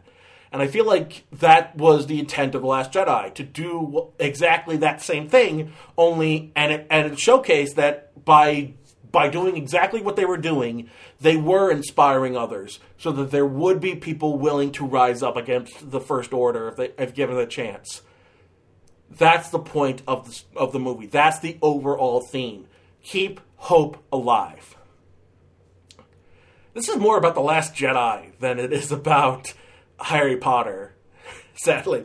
I think that's because I don't find J.K. Rowling that interesting. The universe itself is good. The universe is iconic. It's a great sort of modernization of magic, and it's a great sort of urban fantasy for the most part. And it's got really great visuals, but the storylines have been neglecting. They've been really hit or miss lately, and I feel like the problem is Rowling is not as good of a writer as she thinks she is. And there are some other things like the whole whitewashing of Lavender Brown, which I actually got into a fight with prominent black blogger, Black Nerd Rights, on Twitter, actually, by saying that kid. I was acting like that they were overreacting about the whitewashing, and it took me talking to a friend of mine who works in some capacity in the entertainment industry. Talking to her about it, like, is that what happened? You have more experience in this than I do, and she was like, "Oh yeah, no, that's totally what happened." And I'm like, yeah, and sadly it took a white girl telling me that I was wrong for me to believe it. And I will fully admit that is wrong of me. And that's why I've since kind of accepted the fact that I need to shut my damn fool mouth and let other people talk and listen to what they have to say instead of being an ass and sticking my nose in where it doesn't belong. That was definitely a learning experience for me. But it also showcased the need to have those diverse voices speaking out. And it's because of that people are now speaking out against Crimes of Grindelwald, and the idea that her way of diversifying is to create an Asian character out of an animal, and a black character out of a very, very traumatic aspect of actual human history. So in her way of adding, and there wasn't a neat reason to do that. There was no reason for her to make Zoe Kravitz's character part of the Lestrange family at all. But for some reason, that's what she went with. And, that she didn't need to make Nagini a human character in the first place. Like, Nagini could have just been a snake. A snake endowed with magical powers because Voldemort turned her into a Horcrux. There's no need to make her a human character in the first place. I'm not really sure what that adds to the storyline. Maybe she has her own Charlie Day conspiracy wall of like, no, this is all gonna pay off in the 5th movie. Because that's the other thing. Unlike a prequel trilogy, this is a prequel quintology. We've got 5 movies in this Fantastic Beasts series to look forward to. Joy. And I feel like this her trying to and yet the problem is you've already established that Dumbledore was gay after the fact. You retconned Dumbledore to be gay once, and so when you have the opportunity to showcase Dumbledore being gay, you don't take that opportunity. And I think that kind of speaks volumes that she wants to have more visually diverse cast of characters in her movies, but when it comes to things like sexuality, she's not really exactly keen on including more gay characters or more trans characters. I know she's been accused of being a trans exclusionary radical feminist a lot, and because of her words, and she's not good on Twitter. Like, she's good for some clapbacks, but she is peak white liberalism. She is suburban white liberalism at its finest. And I think people are kind of catching on to that and like, hey, can you kind of leave Harry Potter to us now because you're kind of ruining it for us? I think, so in that sense, I feel like at least Lucas isn't going about ruining Star Wars by being a terrible person. I think he has that over Rowling. Wow, this is all over the place. I have notes too, and it's just I'm ignoring them. So when it comes to the Wizarding World, I like the universe, I like the style of it, I like the fact that it's an urban fantasy, and there are cool stories that you can tell within it. Rowling is not telling them, though. And I think that's the problem, is that she has such a limited scope of the kind of stories she wants to tell, that she basically took the Harry Potter storyline and condensed it down to a less refined and more watered-down version in the form of Fantastic Beasts. And that's why I still hold true to my my opinion, that Fantastic Beasts should have been a travelogue. It should have been Newt Scamander gathering the information he needs to publish his book, going from continent to continent, part of the Wizarding World to part of the Wizarding World, showcasing the diversity of the Wizarding World in every culture in order to really represent all of the parts of human culture there are in the world by showcasing how the Wizarding World interacts with that culture and bringing in more diverse characters and more diverse settings and probably more diverse creators. Why not bring in more diverse writers to kind of help bring that sense of its sincerity to those sorts of stories? Why not have some African writers write stories about Newt Scamander coming to Africa? Why not have indigenous writers write about Newt Scamander coming to America and dealing with the native cultures? Why not have some other, you could write about you can write about European cultures for the most part, being that, you've grown up within Europe, and so you have more relatability to that, and so much of the Harry Potter franchise took place within Europe. But, have some Chinese writers come in, talk about China and Japan and Southeast Asia. Have an Indian writer talk about Newt Scamander visiting India. Have a Latin American writer write about him visiting South America or Central America, visiting the Caribbean, visiting the Pacific Islands. Have Newt Scamander be like the Wizarding World's David Attenborough, and while he's collecting information about all of these magical creatures, he inadvertently gets caught up in the Wizarding World politics, and he has to try and help out wherever he can and do the right thing because he's a Hufflepuff. That is interesting. Newt Scamander, as he is kind of a douchebag, and isn't exactly ingratiating himself to the world around him. And I feel like that's a mistake, that you should have Newt Scamander be the reluctant hero. Whereas Harry Potter stood firmly in his role as the chosen one, Newt Scamander should be, a pacifist. He should be avoiding it, but he shouldn't be a pacifist in the face of, a wizard supremacist trying to take over the world. Like, you can only say passive in that, in the face of such mounting violence and hatred for so long. And the fact that they're trying to basically recreate Voldemort in the form of Grindelwald is not interesting. Fantastic Beasts shouldn't even be about Newt Scamander at this point. It should be about Dumbledore. This should be Dumbledore's prequel. But for some reason, we already started with Newt Scamander, and now it has to be about him. And I feel like that was the mistake. This should not be about Newt Scamander. It should be about Dumbledore. This should be about Dumbledore facing off against Grindelwald, and it's the creation of Dumbledore's army. Well, no, Dumbledore's army was specifically for Voldemort, but it's basically the setup for what would end up to be Dumbledore's army. And Dumbledore's army was Harry Potter, Order of the Phoenix. So basically, the series should end up with him, defeating Grindelwald and eventually leading into the creation of the Order of the Phoenix by making all of these connections. We should be focusing on Dumbledore at this point, because that's who should be the main character if we're dealing with Grindelwald. Why are we talking about Newt Scamander?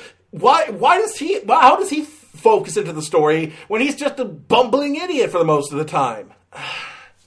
I feel like she wrote herself into a box, and she's unwilling to admit the fact that this should not be about Newt Scamander so much.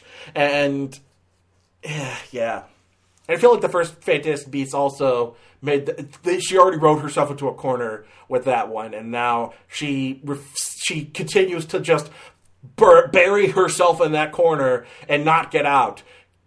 And I feel like that's where the mistake comes in. And a good writer knows how to get yourself out of those corners. And she, meanwhile, is doubling down on standing in the corner. So I still think that you could do a Knights of the Old Republic. Wouldn't it be interesting to have a prequel movie about the founding of Hogwarts, where you have Rowena, you have Godric Gryffindor, Helga Hufflepuff, Rowena Ravenclaw, and Salazar Slytherin meeting for the first time and deciding to found the school and all of the problems therein, and realize kind of maybe give some more insight to why Salazar Slytherin was the way he was instead of just being mustache-twirlingly evil. So how did these disparate wizards come together to found this one school? Maybe do the same thing for Edelweiss or whatever the hell the American school is, and establish what the Chinese school would be and what the Indian school would be, what magic is like in Africa and Australia and Pacific Islands, and all. There's so many parts of the actual world around us that focusing so much on Europe is very limiting. And that you should allow for that more. Like, that's the whole thing. Star Wars didn't just focus on Tatooine, Coruscant, and Tatooine and Coruscant. Like, we never stayed on those planets. We allowed ourselves to visit Mustafar and Kashyyyk and Endor and Yavin and all of these other planets. We were allowed to visit other planets in the galaxy, even though the characters were limited, sadly. And that's the other part of the problem with Star Wars, is that you're limiting the amount of characters you're telling stories about. And that's the great thing about the expanded universe, is you allowed for a much more diverse cast of characters. And the movie should do the same. And I feel like that's the problem with Harry Potter, is that it's very limiting. So like I said, allow for more creators to gain access to the canon, write their own unique stories, tell more diverse stories with diverse settings and diverse characters, and then you'll have something on your hands. But by focusing so much on Europe and having your own idea and having one person in charge of it all who's showcasing that they're just not as creative as we thought they were, then it's never going to really go anywhere, sadly. It's never going to go anywhere creatively. It may be successful, but Illumination's successful. But I don't think they'll stay relevant after a while, because I feel like people will lose interest and they won't want to revisit it, whereas people continue to revisit Disney and DreamWorks and Pixar and all those other movies because there was something there, whereas with Illumination, there's nothing there. So you can make your money, sure, but where's your legacy? What will your legacy be?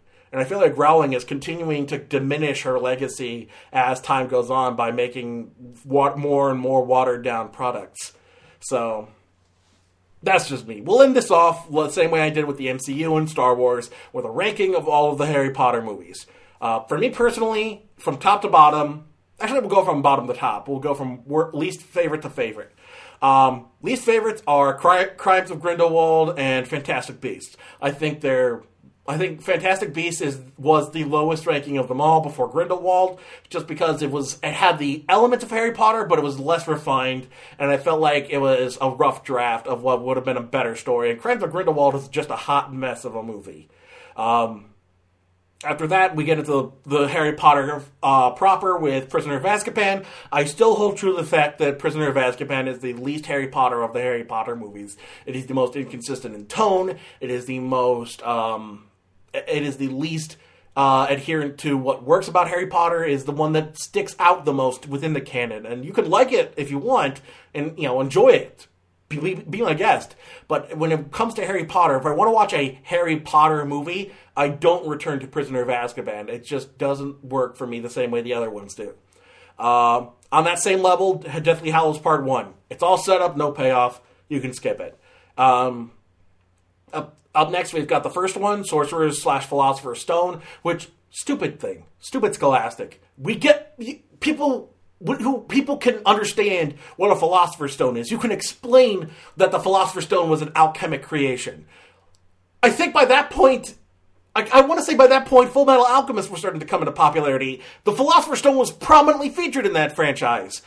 You don't need to you don't need to make up something just because you think your kids are stupid. You can say Philosopher's Stone. Anyway, yeah, that one is the one that's the most easily digestible, but it's also the one that it does the least amount. I feel like that's the that's your base level Harry Potter. And then right in the middle, actually, like I said, right in the middle is Goblet of Fire. Perfectly average Harry Potter movie. It's the one that you can return to without a problem. It's not terrible. It's not amazing, but it's perfectly good.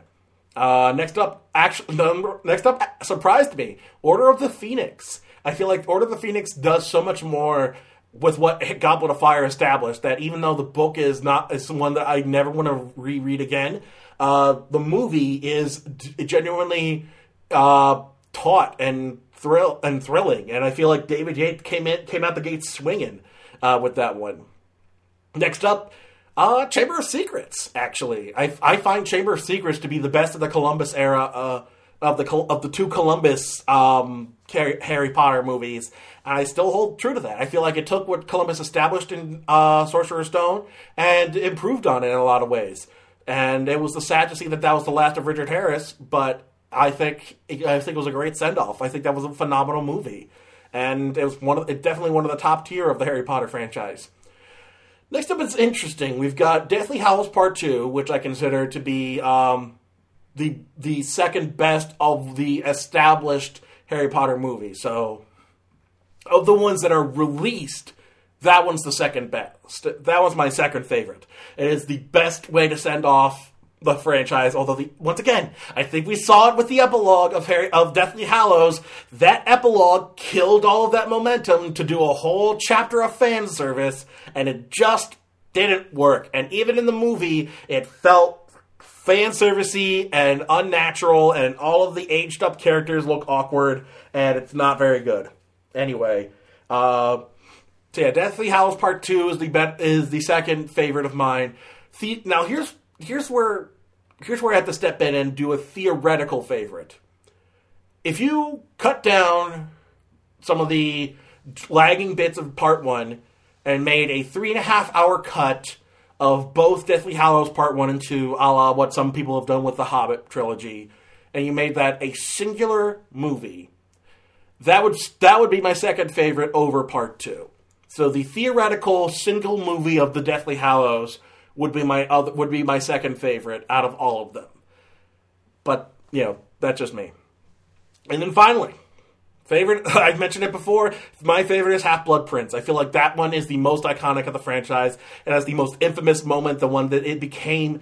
It did what Luke, I'm your father did for the present day generation sort of zeitgeist. The spoiler in Half-Blood Prince is one that was etched in pop culture history forever.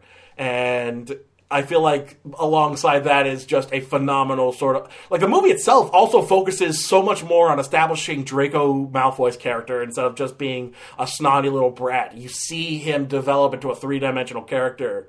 And like I said, it's such a good movie, with one of the worst parts about it being that Warner Brothers whitewashed a character that they established in the cast list as being, I believe, a black girl, and then they whitewashed her so when she finally became a prominent. So despite the fact that they had the same cast of characters this whole time, when the black girl finally got to raise in prominence, when a black girl playing a character finally rose up to prominence in the cast list and in the storyline, they recast her with a white chick.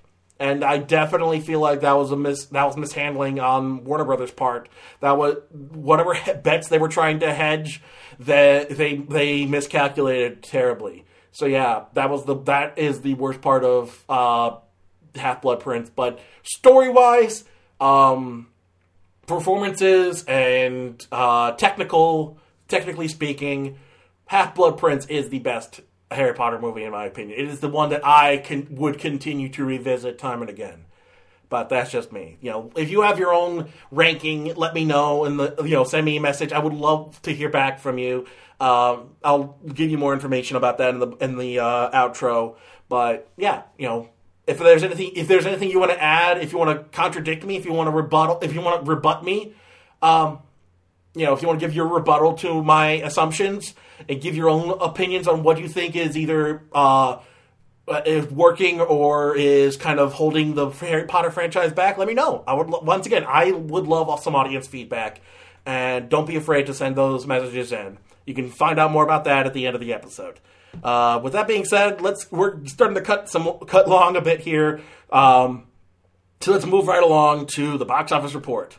And now the popcorn junkie checks in with this week's box office report. All right, big releases this weekend, so we're going to take a look at what the shakeup in the box office looks like. We lost a good chunk out of the top 7 this week. We lost one out of the top 10. Halloween dropped precipitously out of the top 10 from number 9 to number 16.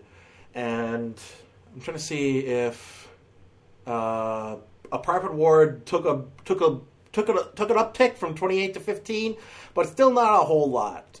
Just because I think it's still only playing in a few theaters. Like they were not even in 1,000 theaters at this point in time. So yeah, it's not doing too well at the box office. But I think it's gearing more towards the awards season than anything else. So dropping out of the top 7, we had Nobody's Fool, The Girl in the Spider's Web, and Overlord. Overlord took a big drop from number 3 to number 8. And we're done talking about them. Nobody's Fool ended up with $28.8 million, so it made back its money. Girl in the Spider's Web only made $13 million so far, with doubling that in the foreign market. So $26 million on a $43 million budget. This is a colossal bomb, and I couldn't be happier. Overlord made $17 million. Let's see how it did internationally. About double that. So it looks like it's on its way to make back its money. We'll see how long it lasts when we hit the holiday season. So we start off with number 7, last week's number 5, A Star Is Born.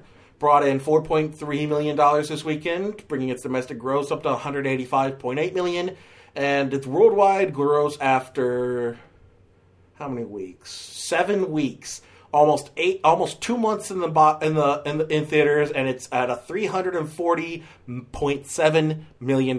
This is what we call a successful remake. I still say this is the best of all of the A Star Is Born franchise, but that's just me. So, good on you. Dropping from number 4 to number 6 is The Nutcracker and the Four Realms, bringing in $4.6 million and bringing its domestic total up to $43.8 million, and its worldwide gross up to $116.2 million. So, after 2 weeks, it still hasn't made back its budget of $120 million. And if we take a look at the foreign markets, the big money winners there are China with $15 million, and then you've got UK, Spain, Poland, Poland, Mexico, Italy really liked it, $7 million, and Germany and Brazil. So the big winner here is China. China's really helping this along, but yeah, not a whole lot of people are seeing it, even in the foreign markets. So even though it made double its American release so far, less than double, 72 versus 43. It's still not enough to really make this a success. This is definitely going to go down as one of the lesser of the Disney live-action canon under Bob Iger. Next up, number 5, new premiere this week, Widows. Brought in $12.3 million, and sadly, that's on a $42 million budget. And it did get a little extra from the foreign markets, but its opening weekend gross was $19.6 million. I'm hoping that word of mouth will get more people to stay and see it. Maybe wait until there's a lull in the box office and when, the big tentpole releases are done. But I really hope this doesn't end up a failure, because it is, once again, the best movie to come out this week. Meanwhile, Instant Family premiered at number 4 with $14.7 million. And that cost $48 million to make and doesn't have a foreign market helping it out. So I'm hoping this one is a flop. I'm hoping people drop out of this one, let's take a look at Sean Anders' opening weekends. If we go back to his first major release, Sex Drive, in 2008, that opened at $3 million. In 2008 money, so whatever the inflation is for that. That's My Boy opened at 13.4. Horrible Bosses 2 at 15.4. The Daddy's Home movies premiered at 38 and 29 million. So this opened more in line with what he did before Daddy's Home. So this is a step back for him. It really is. I'm hoping this does poorly for him, and maybe he can do better next time. I doubt it, though. He's just not that good. And I'm hoping this is a bomb, because it deserves to flop, unlike Widows. Meanwhile, dropping down from number 2 to number 3 is Bohemian Rhapsody, which brought in $15.7 million. bringing its domestic gross up to $127.8 million and its worldwide gross up to $384 million. I think it's like half as much time spent in the box. Three weeks at the box office made more than A Star Is Born has so far, and I think that's just because people like their queen, man. Even if the movie's not that great, they still love their queen. And Rami Malek is good enough as Freddie Mercury. It does a decent job as Freddie Mercury, and that's all that people really need. And if we take a look at the foreign markets, Europe is really carrying this movie. You've got 14 million from France, 10 from Germany, 12 from Mexico, 9 from Russia, 14 from Korea, 37. Most of the foreign market is coming from UK because they love their Freddie Mercury there too. So just in the UK alone, it almost made back its budget so far.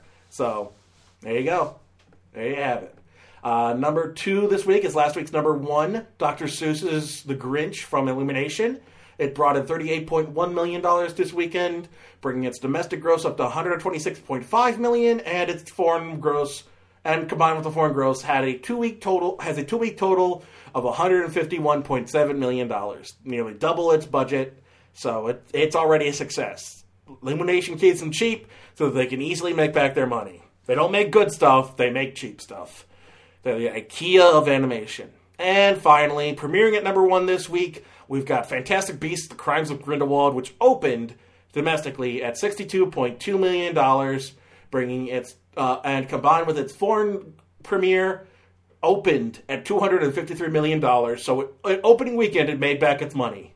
So even if it doesn't, it would have to drop entirely out of the box office for it to be considered a failure, like the other two. I feel like people, if we compare this to The Wizarding World, opening release wise, the highest opening was Deathly Hallows Part 2, and that had build up to it. So Goblet of Fire, aside from the Deathly Hallows movies, Goblet of Fire was the one that had the highest opening. And Fantastic Beasts: Crimes of Grindelwald is the lowest.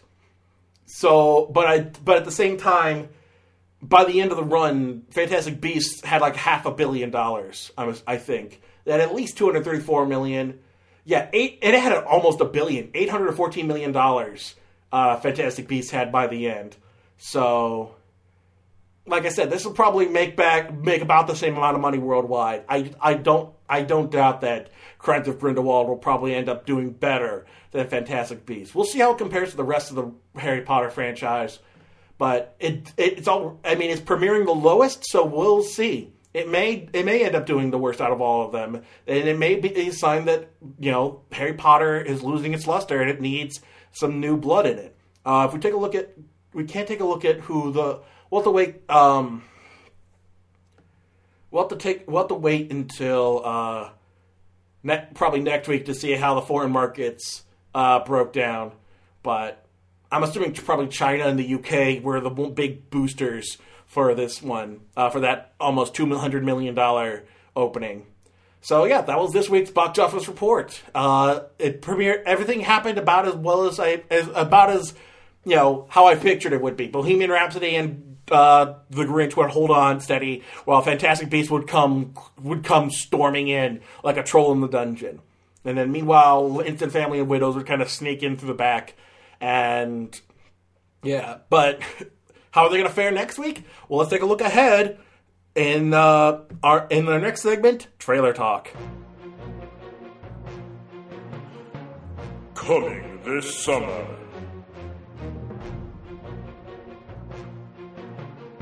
It's Trailer Talk.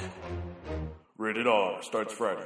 Well, the sad thing is, I don't think Instant Family and Widows will have much legs to, have very good legs to stand on, because we've got another super mega awesome movie review madness lined up for next week. We've got 3 wide releases and 2 expansions to look forward to, depending on what comes to my area and theater. So, to hedge our bets, we're going to take a look at the 5 listed through thenumbers.com, and our first big one is the one I had the most trepidatious about. and that is Wreck-It Ralph 2. Ralph breaks the internet. Well, technically, Ralph breaks the internet. Wreck-It Ralph 2. So let's take a look at that trailer. 3, 2, 1. Way to go, kid. So yeah, this new trailer, the latest trailer, looks like it's more in line with that original movie. Yeah.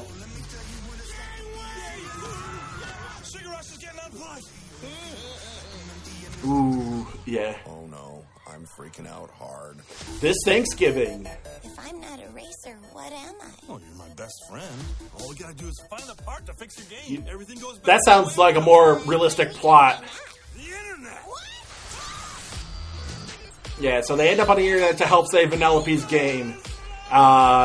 And that's how it gets them in those shenanigans. Get rid of belly fat using this one weird trick. Sassy housewives want to meet you. They do. Want to get rich playing video games? Slaughter Race. It's wicked dangerous. I do like the idea of them playing basically like GTA. Attention to detail is pretty impressive. For the creators of Zootopia. Well. Hi, Gal Gadot. And the studio that brought you Frozen. Showtime. Let's race.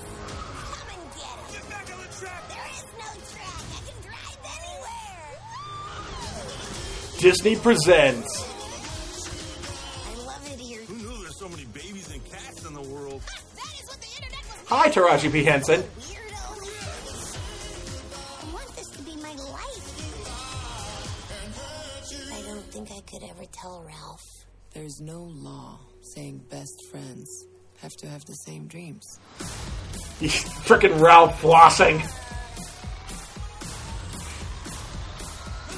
Or whatever the Fortnite dance is. Ralph breaks the internet. This is what's called the dark net. Are you sure this is safe? Just whatever you do, do not look at his little brother. Oh, his little brother? Hi, Quato. The reason I came to your neck of the face. I mean, there's a face in your neck. I mean, woods. Neck of the woods. Yeah. Even with that trailer, it looks like we're gonna get Disney's The Emoji Movie, and I feel like that's the biggest hurdle to cross, is that it needs to be better than that, and it's hard to tell if it's going to be just from the trailers. I have faith that these are the same people who made the last movie and Zootopia, so I have faith that they know what they're doing. But if they cave too much to being lol to random internet humor that's going to age poorly, maybe if it's a commentary on the fact that internet culture continually changes so fast, it might have something going for it, but I don't know. It's hard to tell with this one. I don't know where else they can go if they're going to directly to the internet this time. I feel like they should stop Wreck-It Ralph here, at least in terms of its movies. Wait until the next major video game advanced development. Maybe wait till VR becomes more easily accessible in order to make another sort of gaming based movie. I feel like going to the internet directly is going to age it significantly, even within the first week of it being out. But we'll see. Next up, one that I need to check out the original for this one, or the previous entry for it. I may have to do a deep dive on the Rocky franchise, but for right now, let's take a look at the last trailer for Creed 2. We don't do what we love, then we wouldn't exist. Man, Michael B. Jordan's amazing. I'm so glad we have him right now. He's just one of the best actors working right now.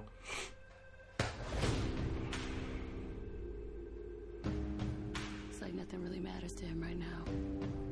It was nice for Alyssa Rashad after the fallout from the Cosby Show being pulled from syndication, is that she can at least get residuals from whenever Creed gets played on cable or something. Victor Drago, son of Ivan Drago, who infamously killed Apollo Creed. Hey, Tessa Thompson. We got Killmonger and Valkyrie in the same movie. With Judge Dredd. Crossovers. And the Punisher! Oh my god! It's all connected! That kid was raised in hate. This should be interesting. Who's playing Ivan Drago's son? That ain't never been fixed. It ain't worth it. It's not just us anymore, Dick.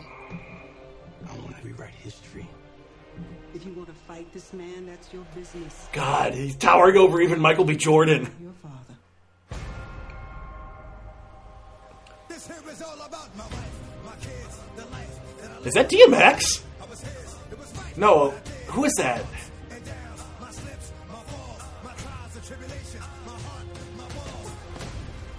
This won't be the end. I want to say that's DMX. For you. It can't be, because we're a team. Florian Munteanu is the guy playing Victor Creed in the movie. He's only been in one other movie, Bogat, so I have no idea about the guy, but he definitely looks intimidating. We'll see how he does, if he can be as iconic as Dolph Lundgren was as Ivan Drago. It wasn't all about me. Creed 2. Thanksgiving, yeah, that's going to be a big one. So we'll see. I'm going to have to probably do another deep dive this week, looking into the Rocky movies, just so I have something to say about them. But thankfully, there's less to watch than the Harry Potter franchise, so I can do my deep dive into those quicker than when I did Harry Potter, where I had to binge them in 3 days and continually just move on to the next one. But before I move on, I do want to check trailer music DMX. I want to be sure who we beat. Yep, that's it. I called it. I think that's new DMX. I'm not sure if that's new DMX or not. If that's new DMX, I think he's recording from his prison cell or something. Maybe it's a deep cut.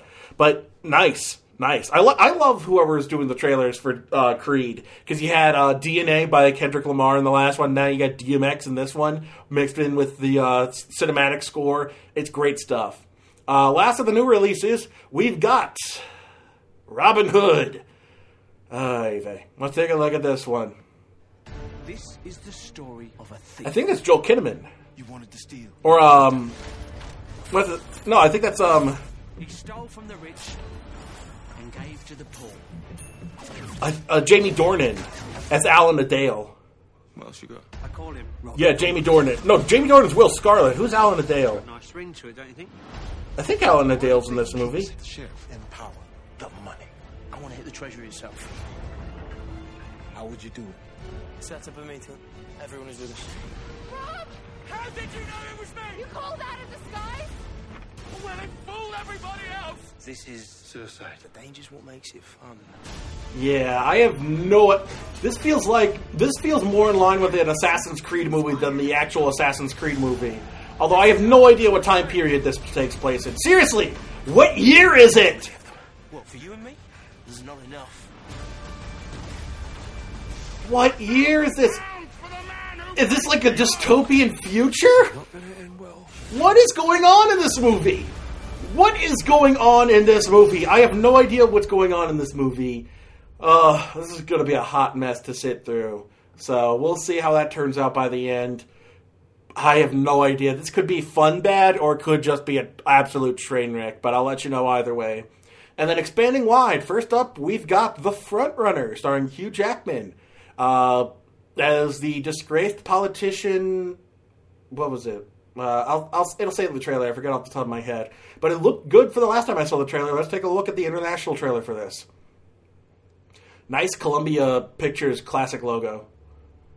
I've never known a guy more talented at untangling politics so that anyone can understand. Gary Hart. Bringing bold and inventive ideas into American politics. It is a gift and he wants to share that with people. Hart is pushing groundbreaking reforms on education and foreign policy. I want you to think about the opportunity that we have right now. with the ideas and vision to take America into the 21st century. And the cost to this great country if we squander it. Based on the true story. Came here today to talk to you about America's future. He had the experience. Ideas have power.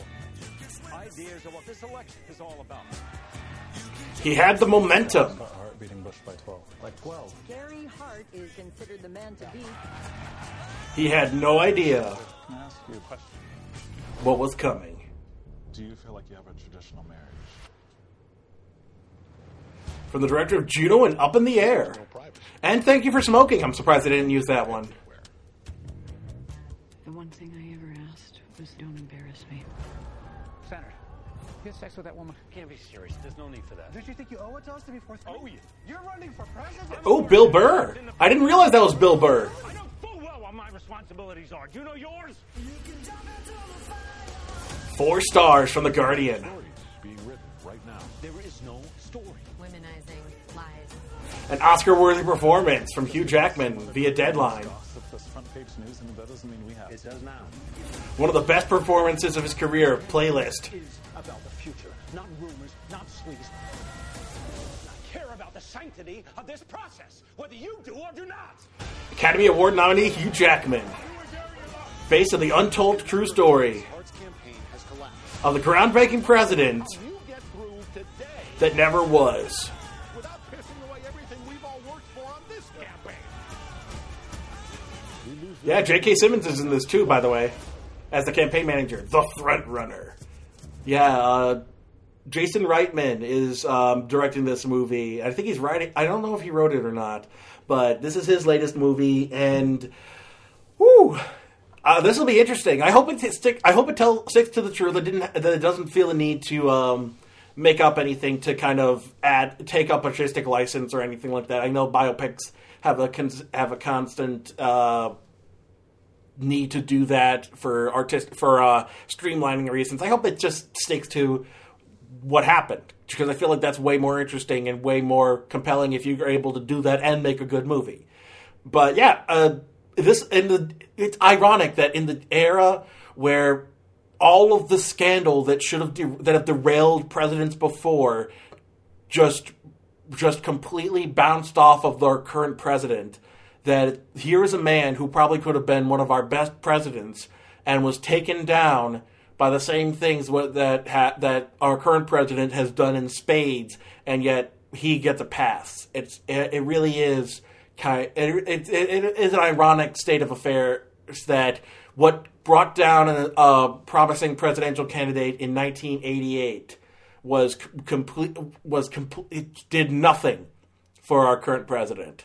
And I think that's kind of why this story is getting told, because the reminder that, hey, this is what used to happen when presidential candidates were considered immoral or acted in a way that was untrustworthy. Meanwhile, so I have no doubt that that's kind of the impetus for wanting to tell the story of Gary Hart in this day and age. And I'm curious to see what happened to him. I hope they reveal what happened to Gary Hart after his failed presidential run, and if he had stayed private or if he tried to do more.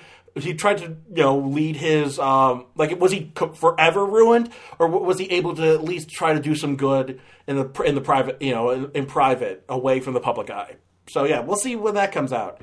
And then lastly, a big premiere this week was Green Book, and it's supposed to expand wide over Thanksgiving. So let's take a look at that trailer. Yeah. Hey, Viggo Mortensen, it's been a while since I've seen you in the theaters.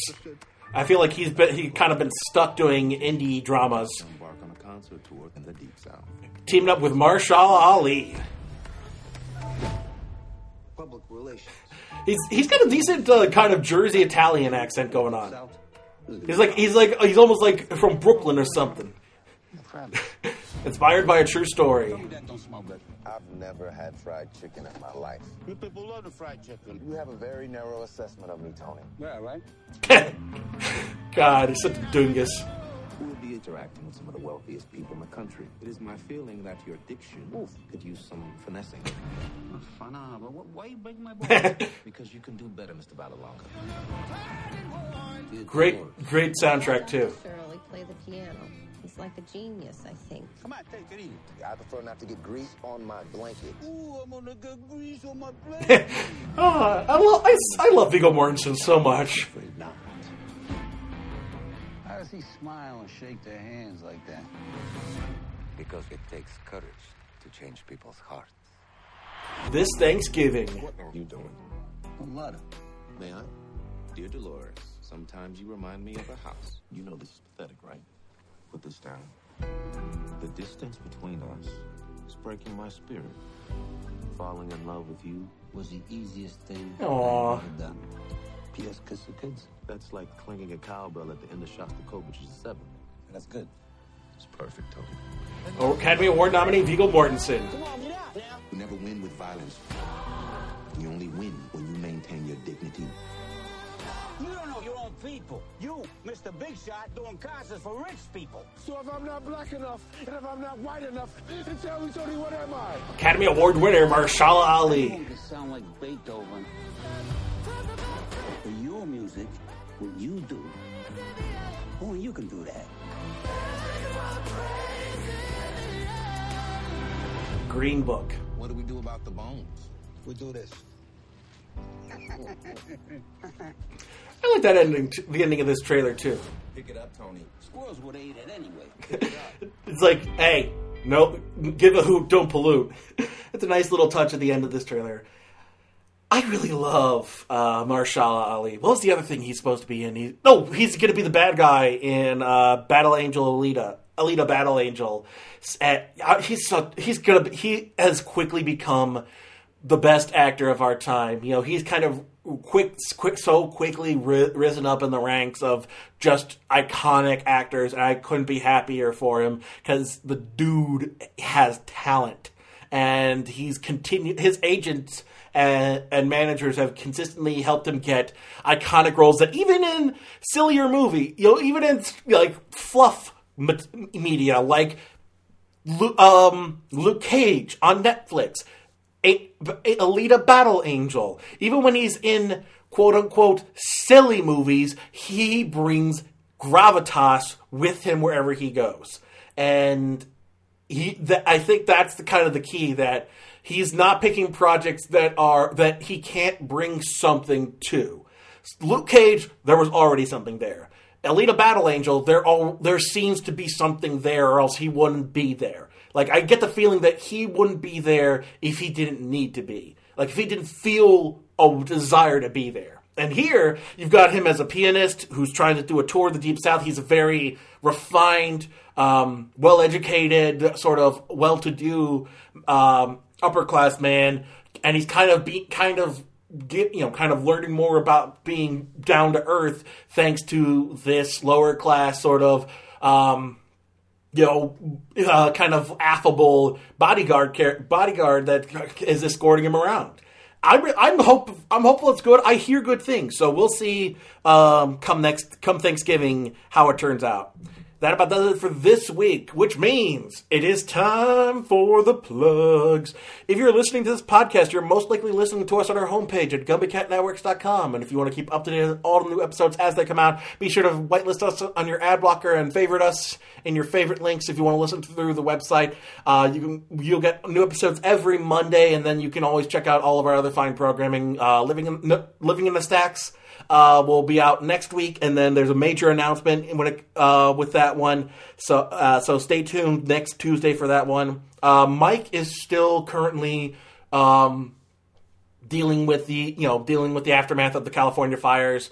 So no Maji Day for the time being. We're on a hiatus until he can get to a sense of stability again. And I wish him the best of luck, and my thoughts are with him, because dude's a great guy. I love doing Maji Day with him, and I can't wait to do it again. And it's just sad that this is keeping us from doing doing a show that we love. And my hearts go out to the other residents of California that are suffering because of it as well.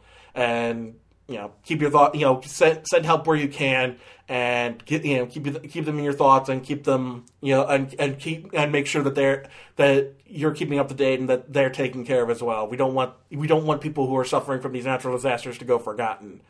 And anyway, you can also check out all of Donna's stuff through Snarkcast, and I believe Vanessa is still doing Odd Vegas.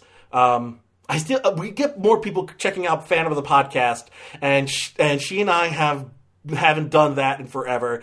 I feel like we need to get back on that, because I know Max from Living in the Stacks wants to do Love Never Dies, and I feel like that would be a great one to start back up on. So we'll see about that. We'll keep you in the loop if anything changes with that. And of course, if you want to listen through your mobile devices, through your various other podcast providers, just take a look for Popcorn Junkie. And if you see my orange mug chomping on popcorn, staring at the movies, then you should have the right feed. We're on iTunes, Google Play, Spreaker, Spotify, Stitcher, wherever you find podcasts are. I'm trying to get myself added to Podbean, but unfortunately, given the amount of episodes that I have, there's no way to add myself to Podbean for the foreseeable future. We'll see if that changes, but for right now, we're sticking with what we got.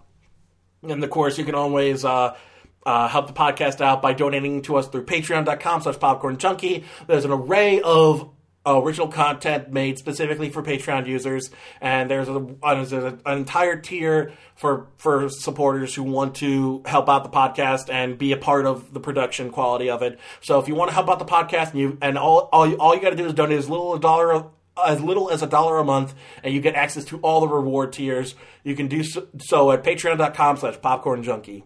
And then you can also share us on social media. Be sure to like, comment, and subscribe. God damn it. I keep thinking of YouTube. But be sure to give us a 5-star rating and review, and share us on your various social media platforms. Our social media home for Popcorn Junkie is facebook.com/popcornjunkie. That's where all the major announcements are going to be. And I hopefully we'll have one before year's end about a project I've been working on.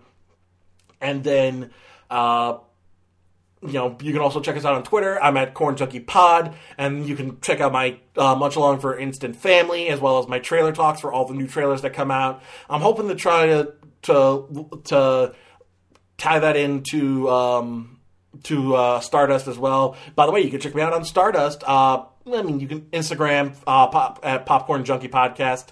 And then, of course, I'm on Stardust at Popcorn Junkie. And there you can see my reactions to the new releases that I check out, as well as the older movies that I watch. So you can see my reactions to all the Harry Potter movies, and as well as Widows and Instant Family and A Private War. And then you'll be able to check out my reactions to the new releases before next week's episode. And I'm hopefully going to try and do some more trailers. I think every day I'll try to do a trailer. I'll take a look at what the newest trailers are, react to them. That way I can keep content going out every single day whether or not I'm seeing a new movie, or that way I'm continually being a part of that app, because I love it. Also check out, if you're going to check out Stardust, I highly recommend the internet's other John Bailey, epic voice guy. He is the king of Stardust, as far as I'm concerned. His reactions are the best. They have the highest production quality from what I've seen. I recommend him enough. He is amazing. He's got insight. He's funny. He puts a lot of effort into him. He is doing the best with the Stardust app that you're able to do, in my opinion. And of course, you can always check out other fine people. The guys from Double Toasted are on there. You've got the Schmoes Know guys. You've got Kaylin Saucer was on there for our Mars Girl. Saucedo? Mars Girl. Mars Girl was on there for a hot second. I don't know if she's still hanging out. See if you can find your favorite movie reviewers on there. And if not, you can join the other fine people on Stardust and share your own thoughts. Do you have thoughts on trailers? Do you have thoughts on movies? Do you have thoughts on TV shows? Share your reaction to these things and see what other people are saying. Come join us on Stardust. We're having a lot of fun, and you should too. And then lastly, if you have any feedback you want to give, any kind of rebuttals, commentary, do you agree with me on certain things about the Harry Potter universe? What are your ideas? Did I miss something that you think I should have talked about? I want to do a audience feedback segment, but the only way I can do that is if you, the audience, reach out to me and let me know what your thoughts are. I want to showcase your thoughts as well as mine. That's that way we have a much more well-rounded discussion about these movies. And that way having that diverse group of opinions makes the conversation more interesting. So yes, if you have thoughts, they don't have to be in agreement with me. They can be in disagreement with me. As long as you have a coherent and meaningful discussion that you want to have about these movies, I am down. Just let me know in the message that you want me to share this on the podcast. Otherwise, I'll simply paraphrase it. So share in the message that I give you permission to share this on the podcast. I will read it out and reply. I'll reply to you both. And then I'll reply to you on the next episode. Otherwise, I'll just reply to you privately, and I can discuss the conversation we have on the podcast without giving any names. But if you want to be featured on the podcast as part of the feedback, you have to let me know in the message. So if you have your own thoughts and opinions and you want to share them with me and you want me to relay those, then be sure to send those to popcornjunkiepodcast@gmail.com, and I would love to share them with the rest of the to anybody who is listening here. And I think that'll do it for this week. Until next time, I'm John Bailey, and if you'll excuse me, it's time for me to go pet my Eevee, because Eevee's the cutest, Eevee's the best, so is Pikachu! Anyway, I'm going to go enjoy some Let's Go Pikachu and Eevee.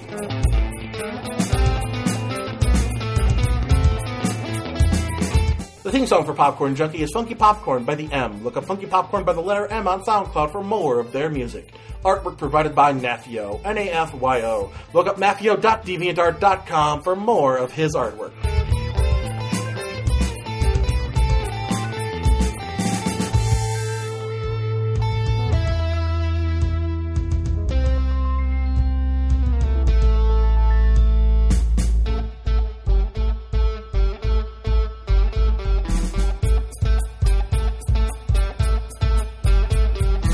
Good. I think it's a great starting point. I think Christopher Columbus was the perfect choice to, Chris Columbus, not to confuse him with the, mass murderer and war criminal. I guess he wasn't a war criminal because he didn't fight in any wars, but yeah, the, one of history's greatest monsters, Christopher Columbus. No, the director of kids' movies, Chris Columbus.